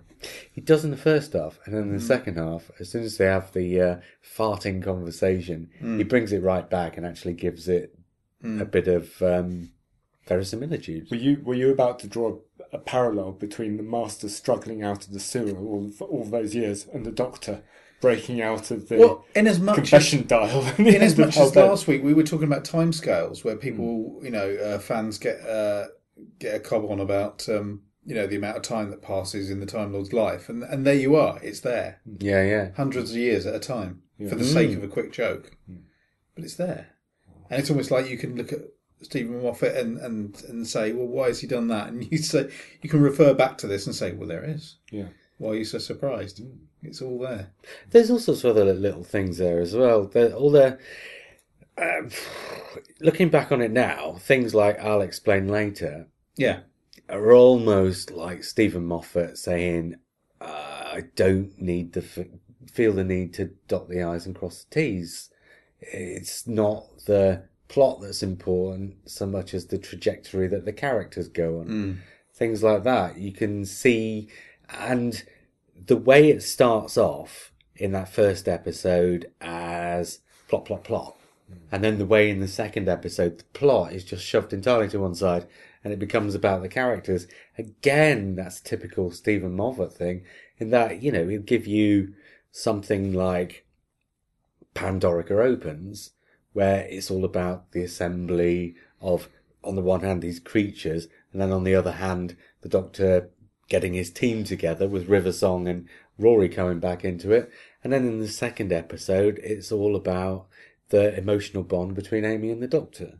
I got involved in an unwise conversation on Facebook. All conversations on Facebook are really unwise, but this one, they'd read the Stephen Moffat bit in the latest Doctor Who magazine, where he explains the plot points in Heaven Sent. And this conversation on Facebook, they were criticising, or they had a problem with Moffat having to explain the plot points, because they were saying, why would he need to explain the plot points if there weren't gaps? Yeah. And and that's exactly what you're saying. He obviously leaves gaps because gaps are more interesting than explanations sometimes. Well, yeah, and they let us fill them in. We're able to fill them in. But then the other thing is, in a Stephen Moffat plot, you would have to stop every 5 minutes and have a character basically talking to screen, explaining what's going on. When, and he proves in the production notes in Doctor Who magazine that it's all there if you want to see it. And if you don't want to see it, you can say, oh, it's bad writing. Or if you're not interested in that so much as you're interested in what the characters are up to, you'd rather have a scene every 5 minutes where something really interesting happens with the characters than if somebody stops and says, right, I'd better tell you what's going on, right? Yeah. So, and the point is that these explanations, it's not what Doctor Who does, and it's not what Doctor Who's ever done. When someone like Robert Holmes, he lives off these, and they're not plot holes, they're just space for the audience to fill up with their own imagination. And that's how Robert Holmes and Douglas Adams, Douglas Adams made a career out of creating space for the audience to fill up with their own imagination. And Stephen Moffat's just emulating them. Well, yeah, he's like a hybrid of the two. Yeah, yeah, yeah. Unless anybody's got anything else, shall we just give it a score? I don't think. Yeah, come on then. It's only 20 minutes and this was just a bit of fun, really. Are we scoring it in the sort of general rankings of Doctor Who stories? Nah, give it a score for how much you enjoyed it. Oh, I'd say, are we doing this in alphabetical order? Well, I don't know, but you seem to be about to start, so go ahead. I'd say 7 out of 10. And go on then, Simon. I think I'll give it a generous 8 out of 10. I'd give it more if I thought it was actually... It's amusing as opposed to funny. Yeah, I'm going to go with that. Funniest things in it for me are the fart jokes, which actually, that's funnily my enough, Good. I think an 8 as well. I think because I think it's essentially a 7 up to the last 2 minutes, and then I think the last 2 minutes really drags it up because I think some of that stuff right at the end there is absolutely lovely, and it's no wonder that Stephen Moffat's quoted himself in the programme. Because why wouldn't you when the dialogue's that good? You know, it's kind of, in a way, it feels kind of wasted being in a comedy sketch. And although obviously being in a comedy sketch it exists for people to see, only if they hunt it down on YouTube. Do you know what I do remember from watching it the first time is being slightly confused that it was actually treating it seriously. Now I think about it, because that speech at the end, it was always like, "Oh, hello, what's going on here?" Yeah, you know, why aren't they pulling it apart? Why aren't they taking the piss out of it? And the irony that Children in Need did Dimensions in Time, which treated it seriously and it was rubbish. Yeah, Comic Relief did Curse of Fatal Death, and it was brilliant. Yeah, and that's how the old guard and the new guard, that's how they tackled the series in those two different ways. That's the quality of the writing. Absolutely. I think. And probably more people watched Curse of Fatal Death than watched Ghostlight or certainly Curse of Fenric. Depressing, but no question. Yeah. But in between those two things is the TV movie, which is what said, right, that taking yourself too seriously and ignoring, you know, the emotional content, for want of a better word, is not what we do anymore. And Curse of Fatal Death looked at the Dimensions in Time, looked at the TV movie and said, right, if you map the TV movie onto the classic series, what do you get? And Curse of Fatal Death is essentially what you get. Yeah, possibly. Right. Did like his waistcoat. Oh, I thought the costume was excellent. Especially when Joanna Lumley was wearing it. The costume was better than McGann's costume. Yeah. It felt more substantial, less like fancy dress. Yeah, it didn't feel like fancy dress. It just looked like a bunch of clothes that had been thrown together and looked doctorish. Yeah. And interesting that he there was that little bit of speech where he says about, "I found a companion who I find more interesting than the universe itself," which mirrors with Rose, doesn't it? And Clara, is in some ways. Certainly at the end. Not more interesting, but more valuable. Yeah. Okay, then back to the quiz. No, before we go back to the quiz, last week I promised 2 more film reviews this week, didn't I? Oh, yeah. Okay, I'll do it really quickly. Shelter, that is... Do you know who Paul Bettany is? Yes. Right. The Vision, Avengers. Pardon? The Vision. Yes, yeah, Avengers. Oh, is he? Yeah. In Age of Ultron, Yeah. I haven't seen Age of Ultron. And it was Mr. Hyde, isn't he? And League of Gentlemen. No. He's an extraordinary He gentleman. wasn't Mr. Hyde. No, that was... Mr. Hyde was played by the guy who played Vincent van Gogh in Vincent and the Doctor. Oh, really? In League Tony of Extraordinary Curran. Gentlemen. Yeah. Was he? Are you sure? Yeah. Oh, no, he was an Invisible Man. No, you're right. Yeah. No, backtrack. Yeah. Yes, Yeah. you're right, Simon. God, it's years since I've seen that. I should go back to it. It's a terrible film. He was in Wimbledon. I've got a soft spot for Wimbledon. Yeah. He was also in Virtual Sexuality, Right. which is that film Sorry. Have you seen it? No, but I've thought of another film that's really good that he's in. Well, he's in Master and Commander. That's a brilliant film. And he's in, I think, the one I like best of his is A Knight's Tale. That's a good film. That's good. It's a great film. Despite Robbie Williams, it's a good film. It's, what's his face as well in the lead role? Heath Ledger. Joker, Heath Heath Ledger, yeah. Yeah. But Master and Commander, That's a I good think film. it's a fantastic film. I can think watch Peter that. Weir, after about Mosquito Coast, started taking himself a bit too seriously. I think that's why I liked it. I think Because it takes itself too seriously. No, I think it's because it takes itself seriously, and it doesn't feel the need to have a big battle right in the middle. It has it at the end. The climax is a battle, but leading up to it, you get cello recitals, and you get bits about natural history, and it's really. And that's Paul Bettany, the natural history it's stuff. really picturesque, and it's really it feels like you're actually there. It's of a piece with the Mosquito it's a Coast really in that respect. it's a sincere way of presenting history rather than ironic kind of. Yeah. It's Dances with Wolves instead of Back to the Future Part 3. It just feels, and that appeals to me.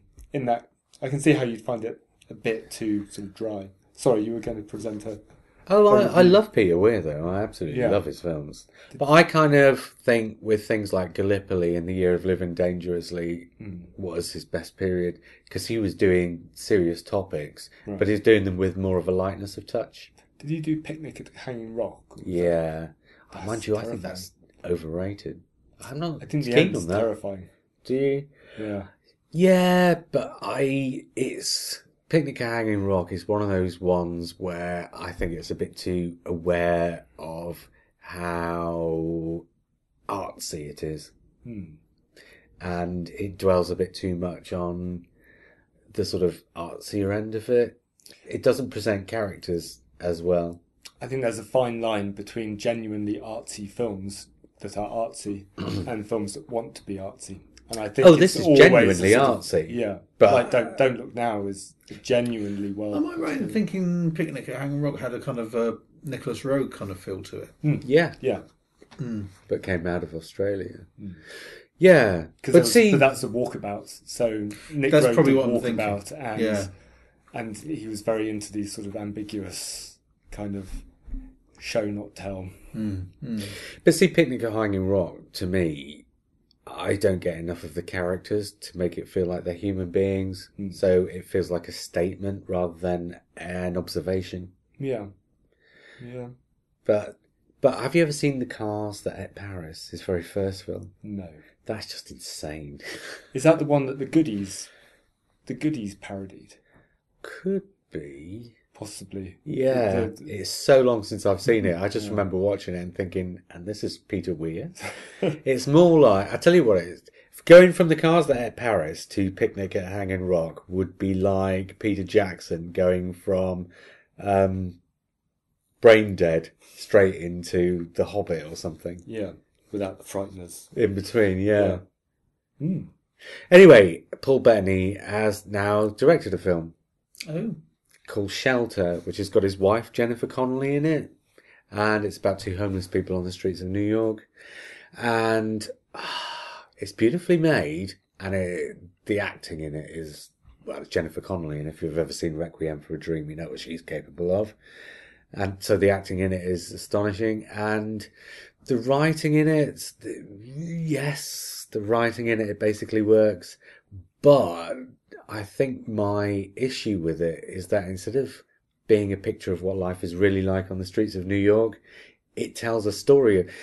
You know how when you do like a romantic comedy, everybody knows going into a romantic comedy that there's going to be like, well, essentially a guy and a girl.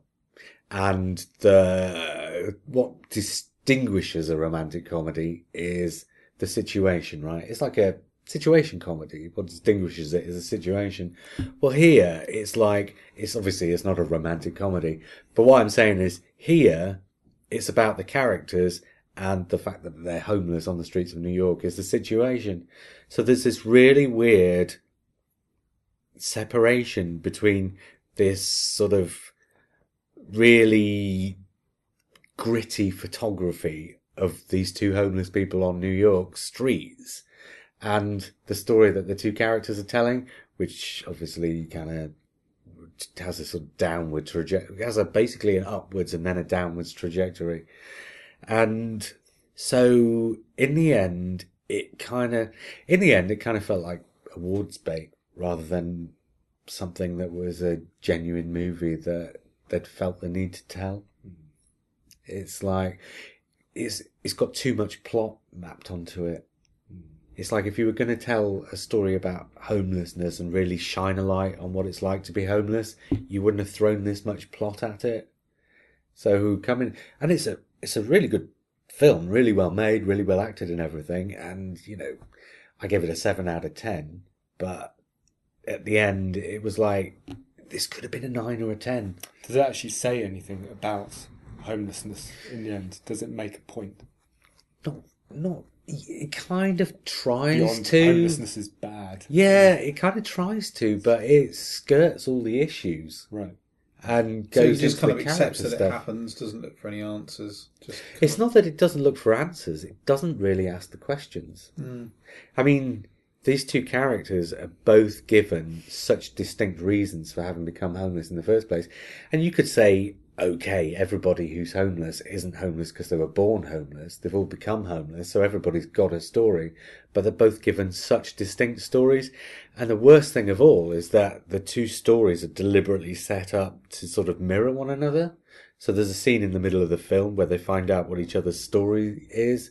And so there's a moment of tension around the way the two stories mirror each other that kind of detracts from the fact that these two people have become homeless. So are you sort of saying that the subject matter is homelessness, which should be a very raw subject matter, and they've actually imposed too much storyline, way too much into it, yeah, to make it a sort of an artifice. So there is the subject matter isn't homelessness. Yeah, homelessness is just like a subtext. Yeah, like it's like I say with a romantic comedy.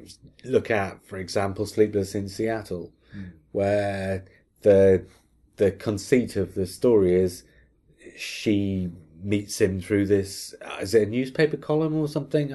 Radio phoning. Yes. So she knows his personality, but not what he looks like.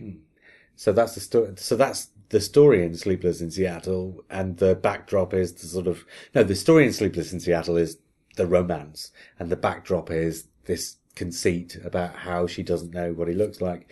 And in Shelter, it's like the story is these two characters, and the conceit, the backdrop, is the homelessness.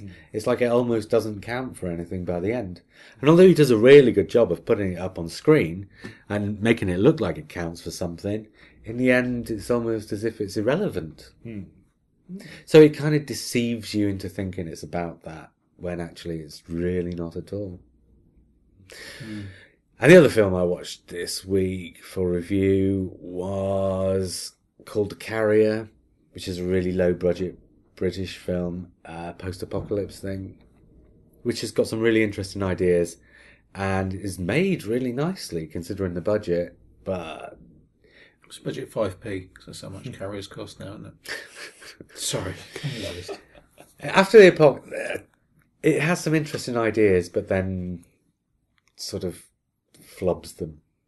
The apocalypse is antibiotics have eventually created a situation where a virus evolves that sidesteps them altogether and spreads out into the population and kills everybody off. But that's it. You get a news report halfway through saying that this is what's happened. So there's no because that's an interesting idea, but there's no investigation of that idea. And one of the conceits of the film is, rather than it being rage people running around like super fast zombies, the people who've got the infection are still lucid until they die. So the sort of, the antagonists in the story are all perfectly lucid people, except it never uses that to investigate what's going on and have a dialogue about what's going on. So you see at the start of the film, it starts off with some of them being segregated, and it's kind of, that's it. Here's a character who wants to segregate them, and it's never really investigating the dialogue, the rights and wrongs. You've got characters saying, that's wrong, but nobody actually sort of sits down, and you don't really get it on screen why it's wrong or what the alternative is, because there is no alternative. If these people were kept in the same room as people who are not infected, the people who are not infected would get infected. And that is one of the themes of the film, that there is this character in the film who, because the film is basically about an escape to safety, and because it's set in, I think it's a Boeing 747. It's set in an aeroplane. Right. They've found this aeroplane, these uninfected people, and they want to escape to a place where it's rumoured the infection hasn't happened, which is Greenland. Okay. So the first half of the film is set in the plane as they're travelling towards Greenland. Then they have to sit down for fuel, and the second half of the plane is them under attack by the infected in the airport. But so one of the themes is this character who thinks they shouldn't be going to Greenland because, quite patently now, there's infection aboard the aircraft, and if they should get there, if Greenland does prove to be uninfected, they'll be taking the infection there.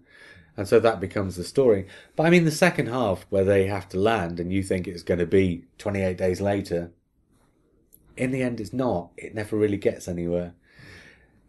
So the plane never getting to Greenland is a perfect metaphor for the film that sets up all these interesting ideas, but doesn't really have the budget or the script to do anything with them. I always wonder with post-apocalyptic dramas, where do they go? I mean, you can't. You've got to leave it go. open. This is where Survivors was never going to really end. I mean, Survivors ended with them turning the power back on, but that's not really an ending. No, that's it's a new beginning. That's just a symbolic something. Yeah. But like Day of the Triffids. Day of the Triffids is never going to end. I mean, they find the Isle of Wight, but that's not really the ending. It's not, no. So it's a genre where endings don't happen. Well, this is the thing. A post-apocalypse story can only end with survivors of the apocalypse being settled enough to start a new civilization. Yeah. And that's as far as you can go. But I mean, this doesn't get anywhere close. Yeah. But this doesn't get anywhere close to that. It does have an ending that's fairly reasonable. But the trouble is, it gets to that ending without really having taken you on a journey. But I mean, it's very commendably made. And the acting in it from a bunch of people, some of whom you might recognise and a bunch of people you won't. The acting in it is excellent. It's very low-key. There's no hysterics and stuff like that. And it's a very commendable film, but in the end it's a very unfulfilling one. Right, let's get back to the quiz, shall we? Okay. Well, I think we should do the second half of the quiz in reverse order of who's got the lowest score up. Yes? Mm-hmm. And I think... That's you, Jay, I'll Yeah, I'll go first, then Simon, then Matt, I think. Okay. That's how they do it on Mastermind, isn't it? I think it is, yeah. Yeah. Mm-hmm. Well, seeing as Matt asked me the questions last time, do you want to do it this time? Okay, yeah. Right. We're now in the second Doctor Who. Yeah, we've moved on to the second Doctor How many Who Doctor quiz Who book. quiz books did they actually make? 2. That's what I want. They They stopped with 2. They decided that maybe. Well, Doctor Who was going off the boil by the time the third one would have turned up. Yeah. And are we are choosing particular adventures of specific doctors? Oh, yeah. Yeah, you've got to go to the contents page to... Okay, yeah. So which doctor do you want? Oh no, you were going to go offer me a choice of 2. Oh, am I? Okay. Yeah, we've got only up to the 5th Doctor to play with, but you offer me a choice of 2 and then ask me a set of questions based on... The first. Yes, the first. And to be... Yeah, okay, the first and... Bearing in mind I'm coming last. Oh, yeah. Be first fair, or the fourth. Oh, God, you see, the 4th is 7 years worth of television. But go on then, I'll do it. I'll do the 4th. Fourth. Should be rich in... The first would be comparable, almost comparable with Because of the the amount of stories, yeah. Okay. Right, let's just find the answers. Hang on a moment. If it helps, I'll do the first. Well, no, because I'm going to offer you a choice, aren't I? Okay. And If you offer me the first, then I will take the first. I will fall on the sword of William Hartnell. You were probably already have won the quiz by the time we get to your questions. That's a good point. Let's wait and see. Okay, here we go. Question 1. How many questions are we doing? We're doing 20? Oh, are there 20 in these? 20, yeah. Yeah, okay. We'll try and whip through them maybe. Okay, we won't give much time for answering them. What is the TARDIS cloister bell, and in which adventure was it first used? What is it? It's a warning of danger and it's first used in Legopolis. Yep. Okay, there we go. Oh, I Good better point. start marking these down, yeah. Question 2. Question new. Who was Organon? Or Organon? It's a Kate Bush song, isn't it? Right, I've got to get that. It's the Creature from the Pit. He's the one in the... Is it Creature from the Pit? And he's the one who Lady Adrasta has banished for truth-telling down into the pit itself. Exactly. Is he the one Yes. Jeffrey Belden? Katniss or... Yeah. Yeah. Okay. Question 3. Which alien species decided to colonise Earth after the levels of radioactivity on their own planet became intolerably high? There we go. I think I've had this question already. Yeah. The Kralls. Very good. Read a question, Dave. Where is the planet Diplos? Diplos. Now I have to try and remember the story, don't I? Just trying to think through all the Diplos. Oh, is Diplos... Right, that is somewhere in the Key to Time season. If it's the Stones of Blood... Is it in hyperspace? I'm probably getting that wrong. The name of a star system. I've got to name the star system. Well, that's what it's got here. Oh, I don't know. Mutter's Spiral. In the star system of Chalceti. Or Chalceti. Okay, so Also is the that location. Stones of Blood then, or am I? It is Stones of Blood. Says here also the location of Ogros. Yeah, it's where the Diplos. So yeah. it's where the Ogre Yeah. come from, isn't it? Okay. So I was mixing up It's with where the hyperspace lesbian stuff. what's At the the name end. comes from. Question 5. What did the Marshmen on Alzarius plan to use as a battering ram against the Starliner? The TARDIS. Yep. Question 6. Jackson and his colleagues left their home world some 100,000 years before the Doctor and Leela met them. How had they survived for such a great period of time? Regenerating, thanks to the gift of the Time Lords, because that was Underworld. Okay. Question 7. How did Eldrad gain the power to regenerate? How did he gain the power to regenerate? Eldrad, that's a... I can't think. I must have seen the Hand of Fear so many times. I can't remember that ever coming up. He... Absorbing Radiation? Is it just as simple as that? Yeah, where did he get the radiation from? He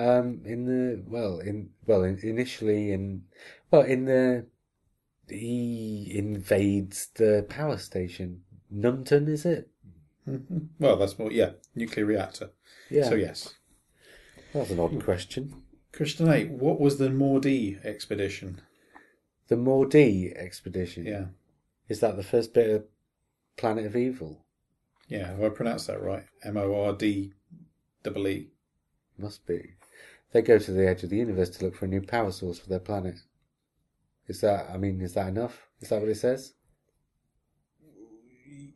Yeah, you're talking about Planet of Evil, aren't you? Yeah. So, yeah. The The expeditionary force which colonised the planet on which Leela would be born.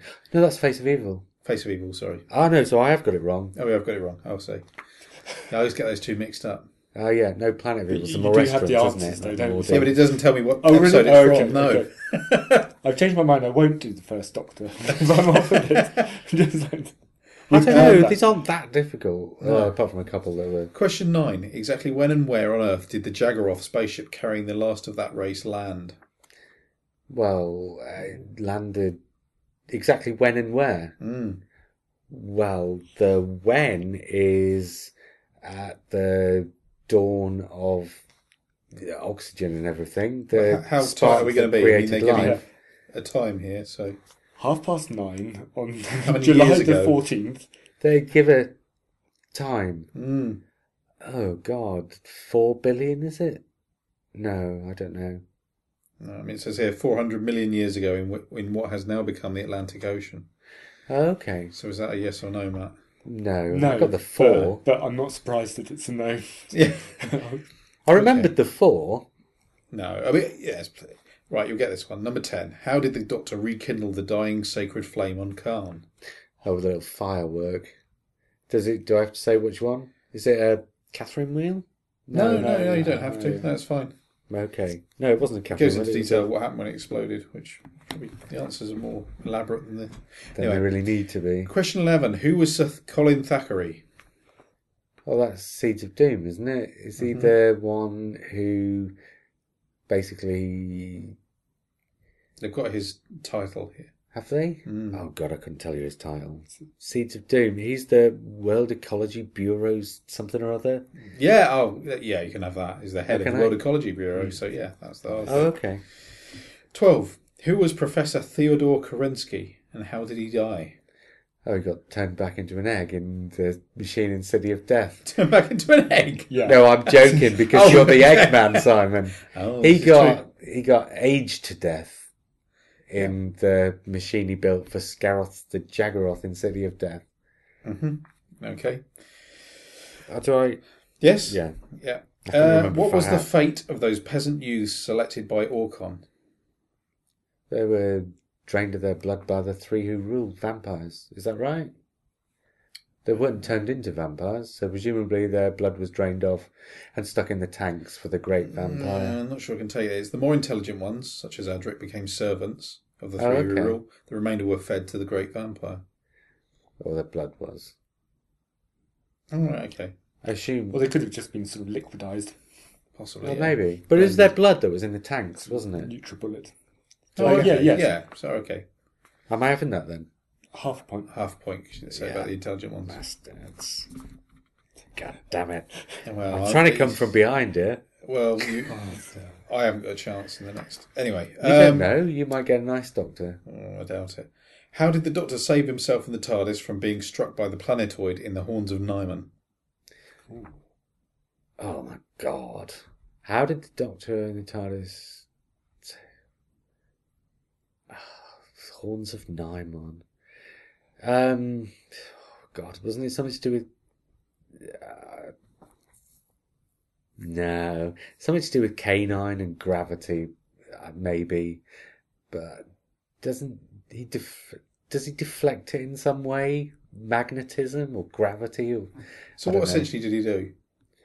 I can't remember. Jesus. He used K9 to do something to the thing that didn't... So what did the TARDIS do? It deflected it away, didn't it? Well, it says here he sent the TARDIS spinning off into space like a cricket ball. Did he? Oh. Okay, I don't remember that specifically. That's not really Okay. what I said. Question 15. Name on. the very mad scientist who was brought up by robots until he believed himself to be one and organised their rebellion. Dask is the... But he's... Oh, God. Dask is the character he plays on the thing. Oh, God, I've completely blanked it. Yeah. Taran Capel. Yes. What's that from? Robots of Death. Okay. I'm going through all the names of all the other characters and thinking, no, it's not Poole. I Right, find it I very hope I get the very pronunciation. difficult listening to other people trying to answer questions. I have to get the pronunciation right. Who was Ravon or Ravon? Isn't that Genesis of the Daleks? And he's the general they first meet who takes all the stuff off them when they go in. Yeah, is that right? Yeah, I mean, a Khaled general who had doubts about Davros's experiments. Yeah. Became a member of the group of Khaleds committed to investigating the production of the Daleks. So, yes. Played by that bloke out of Hello Hello. Was it? I think so, Guy Simon. I here's don't one. know Hello Hello that well. I didn't know he'd been in it. Most of the cast of Genesis of the Daleks, I think, were in Hello Hello at some Oh, point. really? Yeah. Hello Hello was one of those things where, 10 minutes of one episode was more than enough, Yeah. basically. Question 17. Name 3 of the consuls of Trajan. Oh, God, I couldn't do that. Well, Tremaz, Cassia. Mm-hmm. I couldn't do a third one. Dennis. Dennis, the third consul. Trevor. Dave. Just trying to think if... No, I can't. I can't go any further than those two. So, yeah, as you say, Tremas, Cassia, Ceron, Katura, and Luvic. Yeah, I couldn't have done any of those. So half a point. So No, you can't get half a point for that. It asks you to name 3. You've got to name 3 to get a point. you got 2 out of 3. Well, I got the 2 really, really obvious ones. I'm not giving myself half a point for getting the really obvious Okay. ones. Right, what does the word Melka mean? Oh my God. Why 2 questions on Keep a Blooming Track? And Love Keeper of Traken. So do I. yeah, but you can't answer this. No. What does the word Melka mean? I remember all the stuff about it meaning something, but I can't remember what it meant. Something like happiness or stillness. Or Interesting. go on, what was it? It's a fly caught by honey. Oh, right. Yeah, that makes more sense than happiness or stillness. Right, number 19. Who pursued the Doctor and his friends through the corridors of the TARDIS? The Sontarans? Do I need to name him? Name one Sontaran. Store. Yes. Nice. Store and a Sontaran trooper. Oh, I could have said a Sontaran trooper. 20. What is a Janus thorn? Wait, does it need to be more than the thing that Leela sticks in people that's poisonous that kills them in 5 minutes from the Janus plant? Yeah. A poisonous barb used as a deadly weapon by the Sever team. Yeah, that's close enough, isn't it? Yeah. Yes. Okay. All right, there I scored 13.5, which together with my 7.5 gives me a total of 21. Right, next up, Simon. Right. I'm going to give you a choice of the third and the fifth Doctors. Just strangely, considering the fifth was my Doctor, I think I might pick the third. Okay. Because I think details don't stick with the fifth Doctor in the same way. Fair enough. I'll give it a go. The third was quite simple. Yeah. It wasn't That's very... what I'm banking on. It's Terrence Dicks. So There's quite a few thirds I haven't seen, so... Oh. This might But not then be. there's fifth ones that just... This wash might over not me. prove that easy. No. Okay. No. Okay. Wrong decision. I think so. Looking at these questions, certainly the first four, not necessarily what comes after. To which hospital was the Doctor admitted when the Time Lords exiled him to Earth? Oh, let's say St. Lawrence's. Ashbridge Cottage Hospital. See, what sort of person remembers this crap? I knew that one. But they took the piss out. That was Harriet. What's her name? All right. That was the in joke about she was always trying to save the cottage hospitals when she was campaigning for Prime Minister. But did you remember it was Ashbridge? Yeah. Oh. Question 2. At what alien form of self-defense was the third Doctor particularly adept? Venusian Aikido. It was. Hooray! I got a point. Hurrah. Okay. Question 3. Who was Moni? Or Moni? It's Moni, isn't it? I honestly don't know. That's Day of the Daleks. That's Is the it? resistance leader who sends them back. I've been bought it for my birthday. I've not yet watched the special edition. Question 4. No crops grew on Exarius. Why?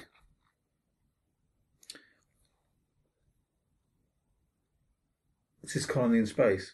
Mm-hmm. Why don't they grow? Why don't they grow? Is there a lack of nutrients in the soil? It's a Malcolm Holt story. It's probably the right-wing government had banned them. Yes. It's the radiation from the Doomsday Machine. Always radiation. Yeah. Is that obsessed with radiation? Sorry, Karen. Question 5. What did Professor Horner believe the barrow at Devil's End to contain, and what did it really contain? The devil. He thought it contained the devil, and it contained... No? You're not supposed to be helping him. Oh. It contains a Zal. I don't think you'll get the first half. Go on then. And I don't think I can give you half a point No, for the no, second don't half, worry. Don't again, worry. for the same reason as the Traken question. He believed the barrow to contain the tomb of a great warrior chieftain. Okay. Again, it's been ages since I watched it. And yeah, obviously the Rubbish. second bit's Azal and his spacecraft. A colony of some 20 Drashigs were to be found in Circuit 5 of Vorg's Miniscope. Where did the Drashigs originate? Lord almighty. It's not even looking for the name of a planet. Isn't it? No, I'm just going to tell you because you won't get it. Yeah. From one of the satellites of the planet Grundle. Oh, well, there you go. Oh my As I god. say, it's a learning experience. Just wait till I tell you which two Doctors you've got a choice of. God. Where are we? Question 7. Who was Varan? Mighty. Dear, this isn't a great... It's Some not- of these are going to be easier in a minute. Yeah, go on then. No, I don't know. A Solonian chief who was used by the Marshal. That's the mutants, obviously. Oh, okay. That's one of the ones I've seen. I've seen it once. Oh, God, you're not even... Name Professor Thascales' 2 assistants at Cambridge. Oh, I don't know. Bloody Dave and William. Ruth Ingram and Stuart Hyde. That's the Time Monster. Yeah, it's another one I watched. Oh, God. When you do, though, you'll love those two. I've tried watching For it. all the I've wrong used reasons. On some no. streaming thing. But, yeah. Okay, I think it's going to get... Oh, no. This is me you're talking. Is this where Simon wakes up naked in his school going for an exam. That's Absolutely, yeah, my teeth fall out. Question That's what I 9. did this week. Who attempted to destroy the royal citadel of Peladon with a sonic cannon?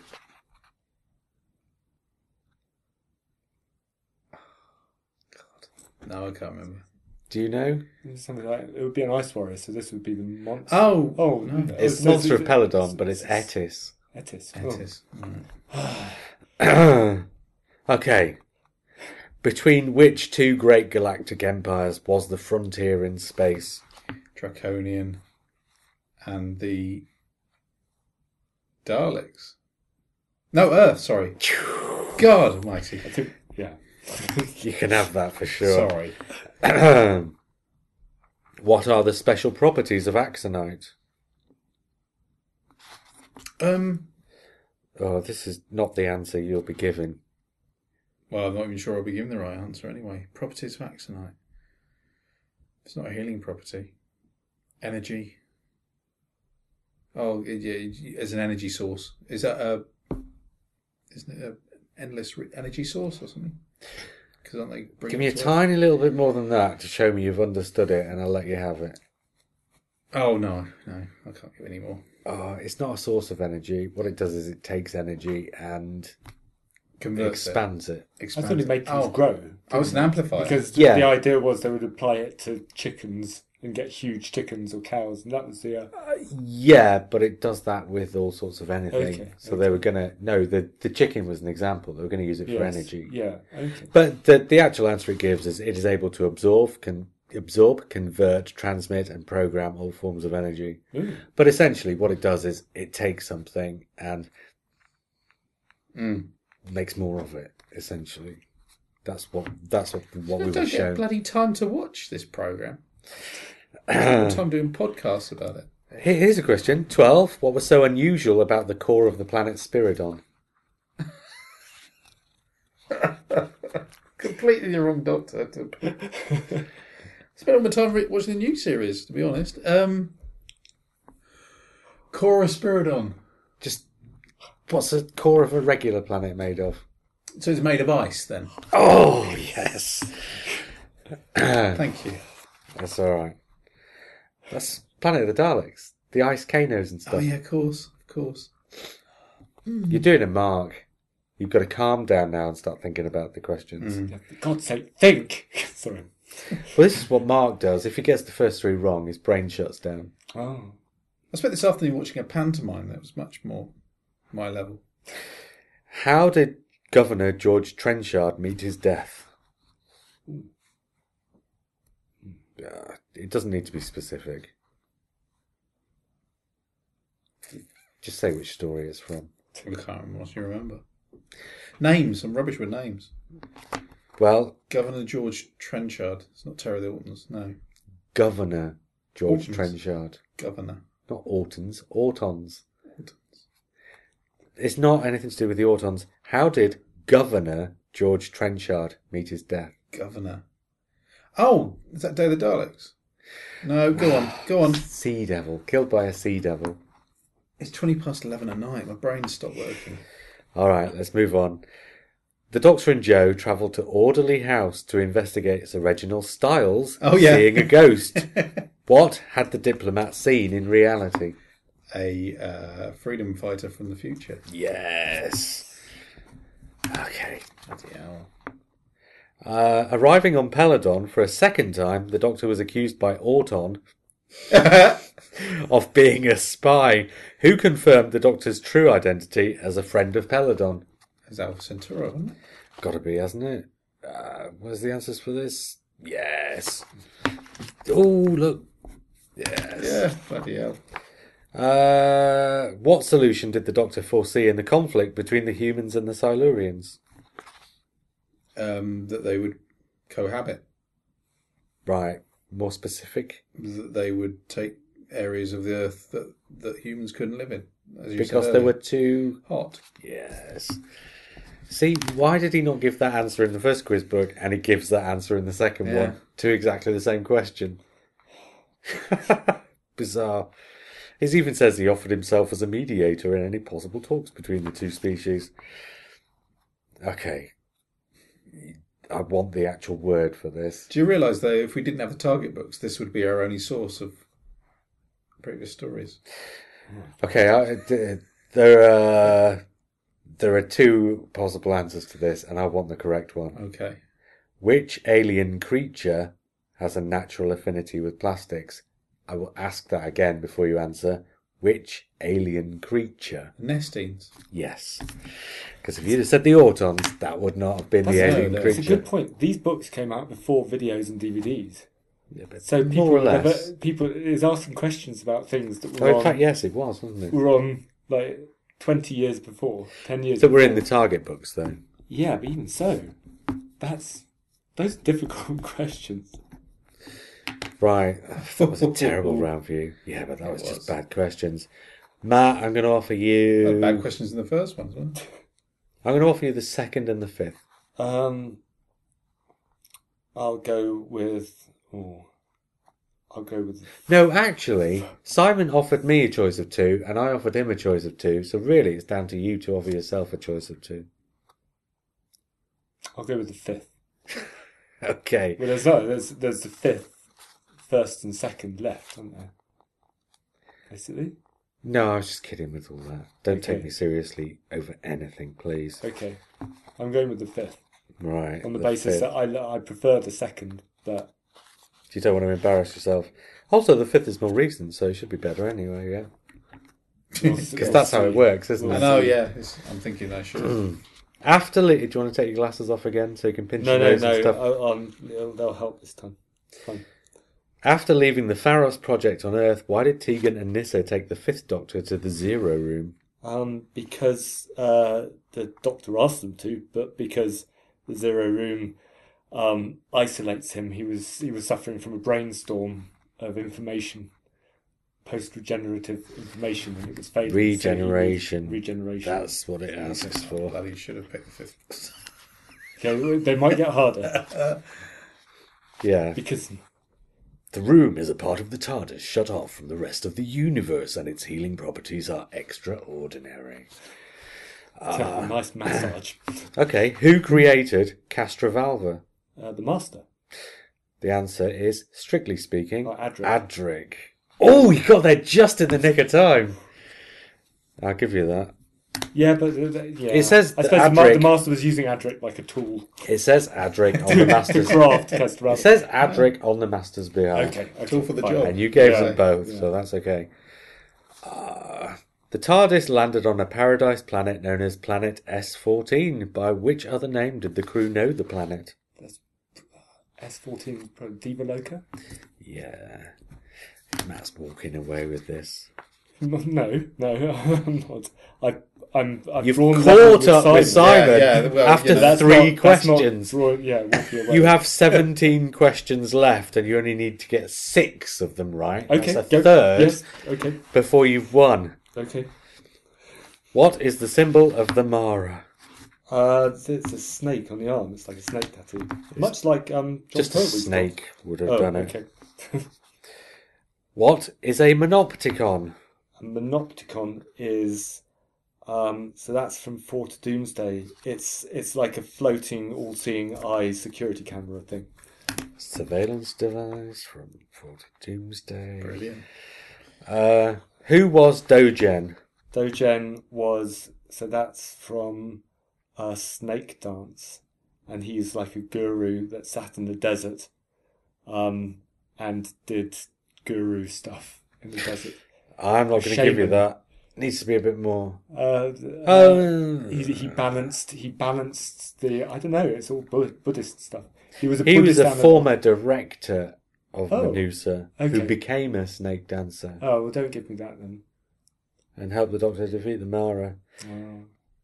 I mean, essentially, what do you think, Simon? No, he's got far too many points already.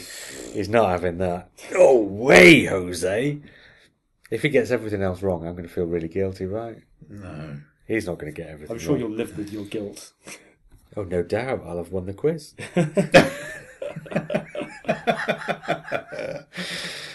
Question 7. The pterodactyls who came to Earth were escaped convicts. From which prison planet had they escaped? Oh, How do you know this stuff? How on earth? Because they were. It was the Tinclanic mines on Raga. Bloody hell! You Tim deserve to Clavick. win. Tim Seriously, Clavick, coming out of sorry. that sort of. It's because I watched this program called Doctor Who on DVD. Oh, And okay. it has this information embedded into it. Yeah, we don't. I'm sure the Tinclanic mines on We spent too Raga- much time talking about it to watch it. I'm sure it's Yeah. been mentioned in the new series as well. I Yeah, think. it has. They've talked about Tinclavic. Question 8. How was the Mara originally brought into being? Interesting. I don't know. It was dragged from the dark parts of the Sumerian Empire's soul, or something like that. The Manusans The Venusians. Yeah. Sorry. created the Great Crystal some 800 years ago. However, they underestimated the extent to which the crystal could absorb such emotions as fear and restlessness. Whoops. And out of these emotions, the Mara was brought into being. Yeah. Nah, you know. No, that's fair enough. Yeah. What is the death zone on Gallifrey? It's an isolated area on Gallifrey where the Time Lords would put alien races to watch them fight one another to the death. Yeah, it gives an answer that's about 4 times as long as that, but yeah. Okay. That's going to sound good on the podcast. I don't care what it sounds like, you're catching me out. Okay. In fact, I assume the fifth Doctor. Yeah, some of the names of the planets and that. I assume the fifth Doctor questions will be far more intricate and real, like.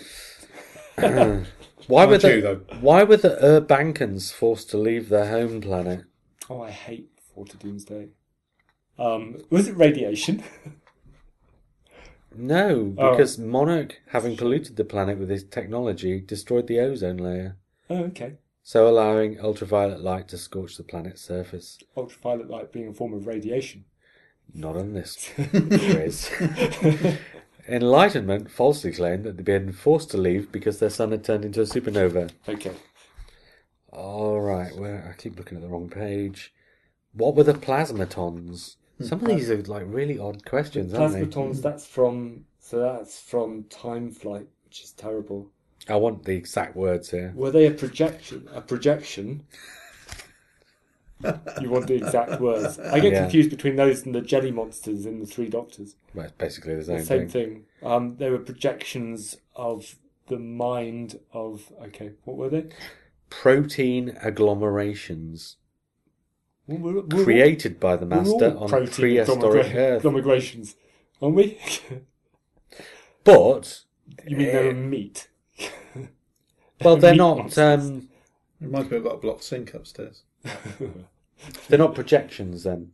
Okay. No. Oh, I got it wrong. It was the projections was the But stuff at the basically end. what it's with saying was they were creatures made out of meat.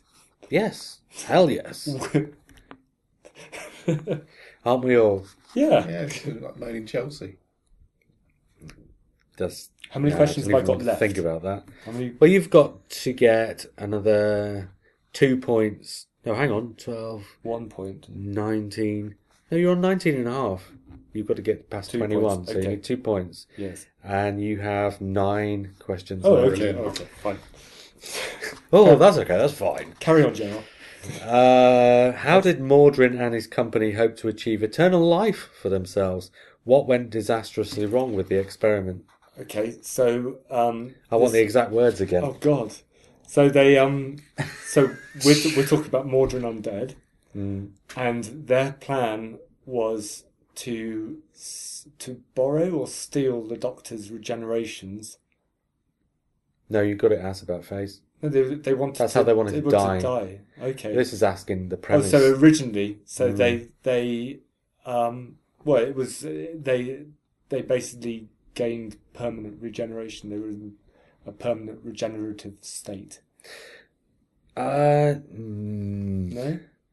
Well, it was a 2-part question. How did they... So that's where it went wrong. Yes. Okay, so... Well, that's kind of how it went wrong. It wasn't a permanent regeneration, it was a permanent mutation. Right, okay. But they had used a modified metamorphic symbiosis generator, which they had stolen from Gallifrey. Okay, now the questions are getting slightly harder. Yeah. Yeah, but they're not all going to be like that. Okay. Who was Taylor? Who killed him? Who killed Taylor? Yeah, but don't worry, you've got easier ones to come. Okay, I'm going to say that sounds like something out of something like Planet of Fire. Right, I'm going to stop you there. A colleague of Daemon on Gallifrey, he was killed by Councillor Heading using an impulse laser. Oh, right. So that's what Arc of Infinity. This is the sound it made. Who were the Vanir? Horse impulse. Who were the Vanir? The Named Vanir. their leader when the Doctor and his friends first met them, and who succeeded him? Hang on, what? So I've got to say who they were, Yeah. who their leader was, and who replaced him. Yeah, you're not going to get this, so I It's might as the- well just say it. The Vanir is the dog creature on Terminus, No. isn't it? No, the dog creature was the Vanir's pet thing. Oh, right. Okay. The Vanir were the people who... I'm not going to get this. No, the Vanir were the people who were running the place. I'm not going to get this. I'm not even sure I'm interested in the answer. Somebody listening to this Okay. podcast might be. Slaves People will still be employed... listening. Slaves employed by Terminus Incorporated to oversee those afflicted with Lazarus disease on Terminus Okay. and deliver them to the Garm. That Okay. was the dog creature. Oh, yes. Their leader was Iraq, who was succeeded by Valgard. Okay. I didn't get that one. And I think that's to my credit that I don't have that level of detailed knowledge. Right, this one... Okay, who was Shardavan? You've got Shardavan. 6 questions left, including Okay. this. Shardavan was he the librarian on Castrovalva? Yes.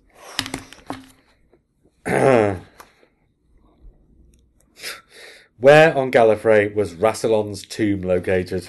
In the Death Zone. In the Dark Tower and the Death Zone. Yes. And that's it. Matt has now won the quiz. Wow.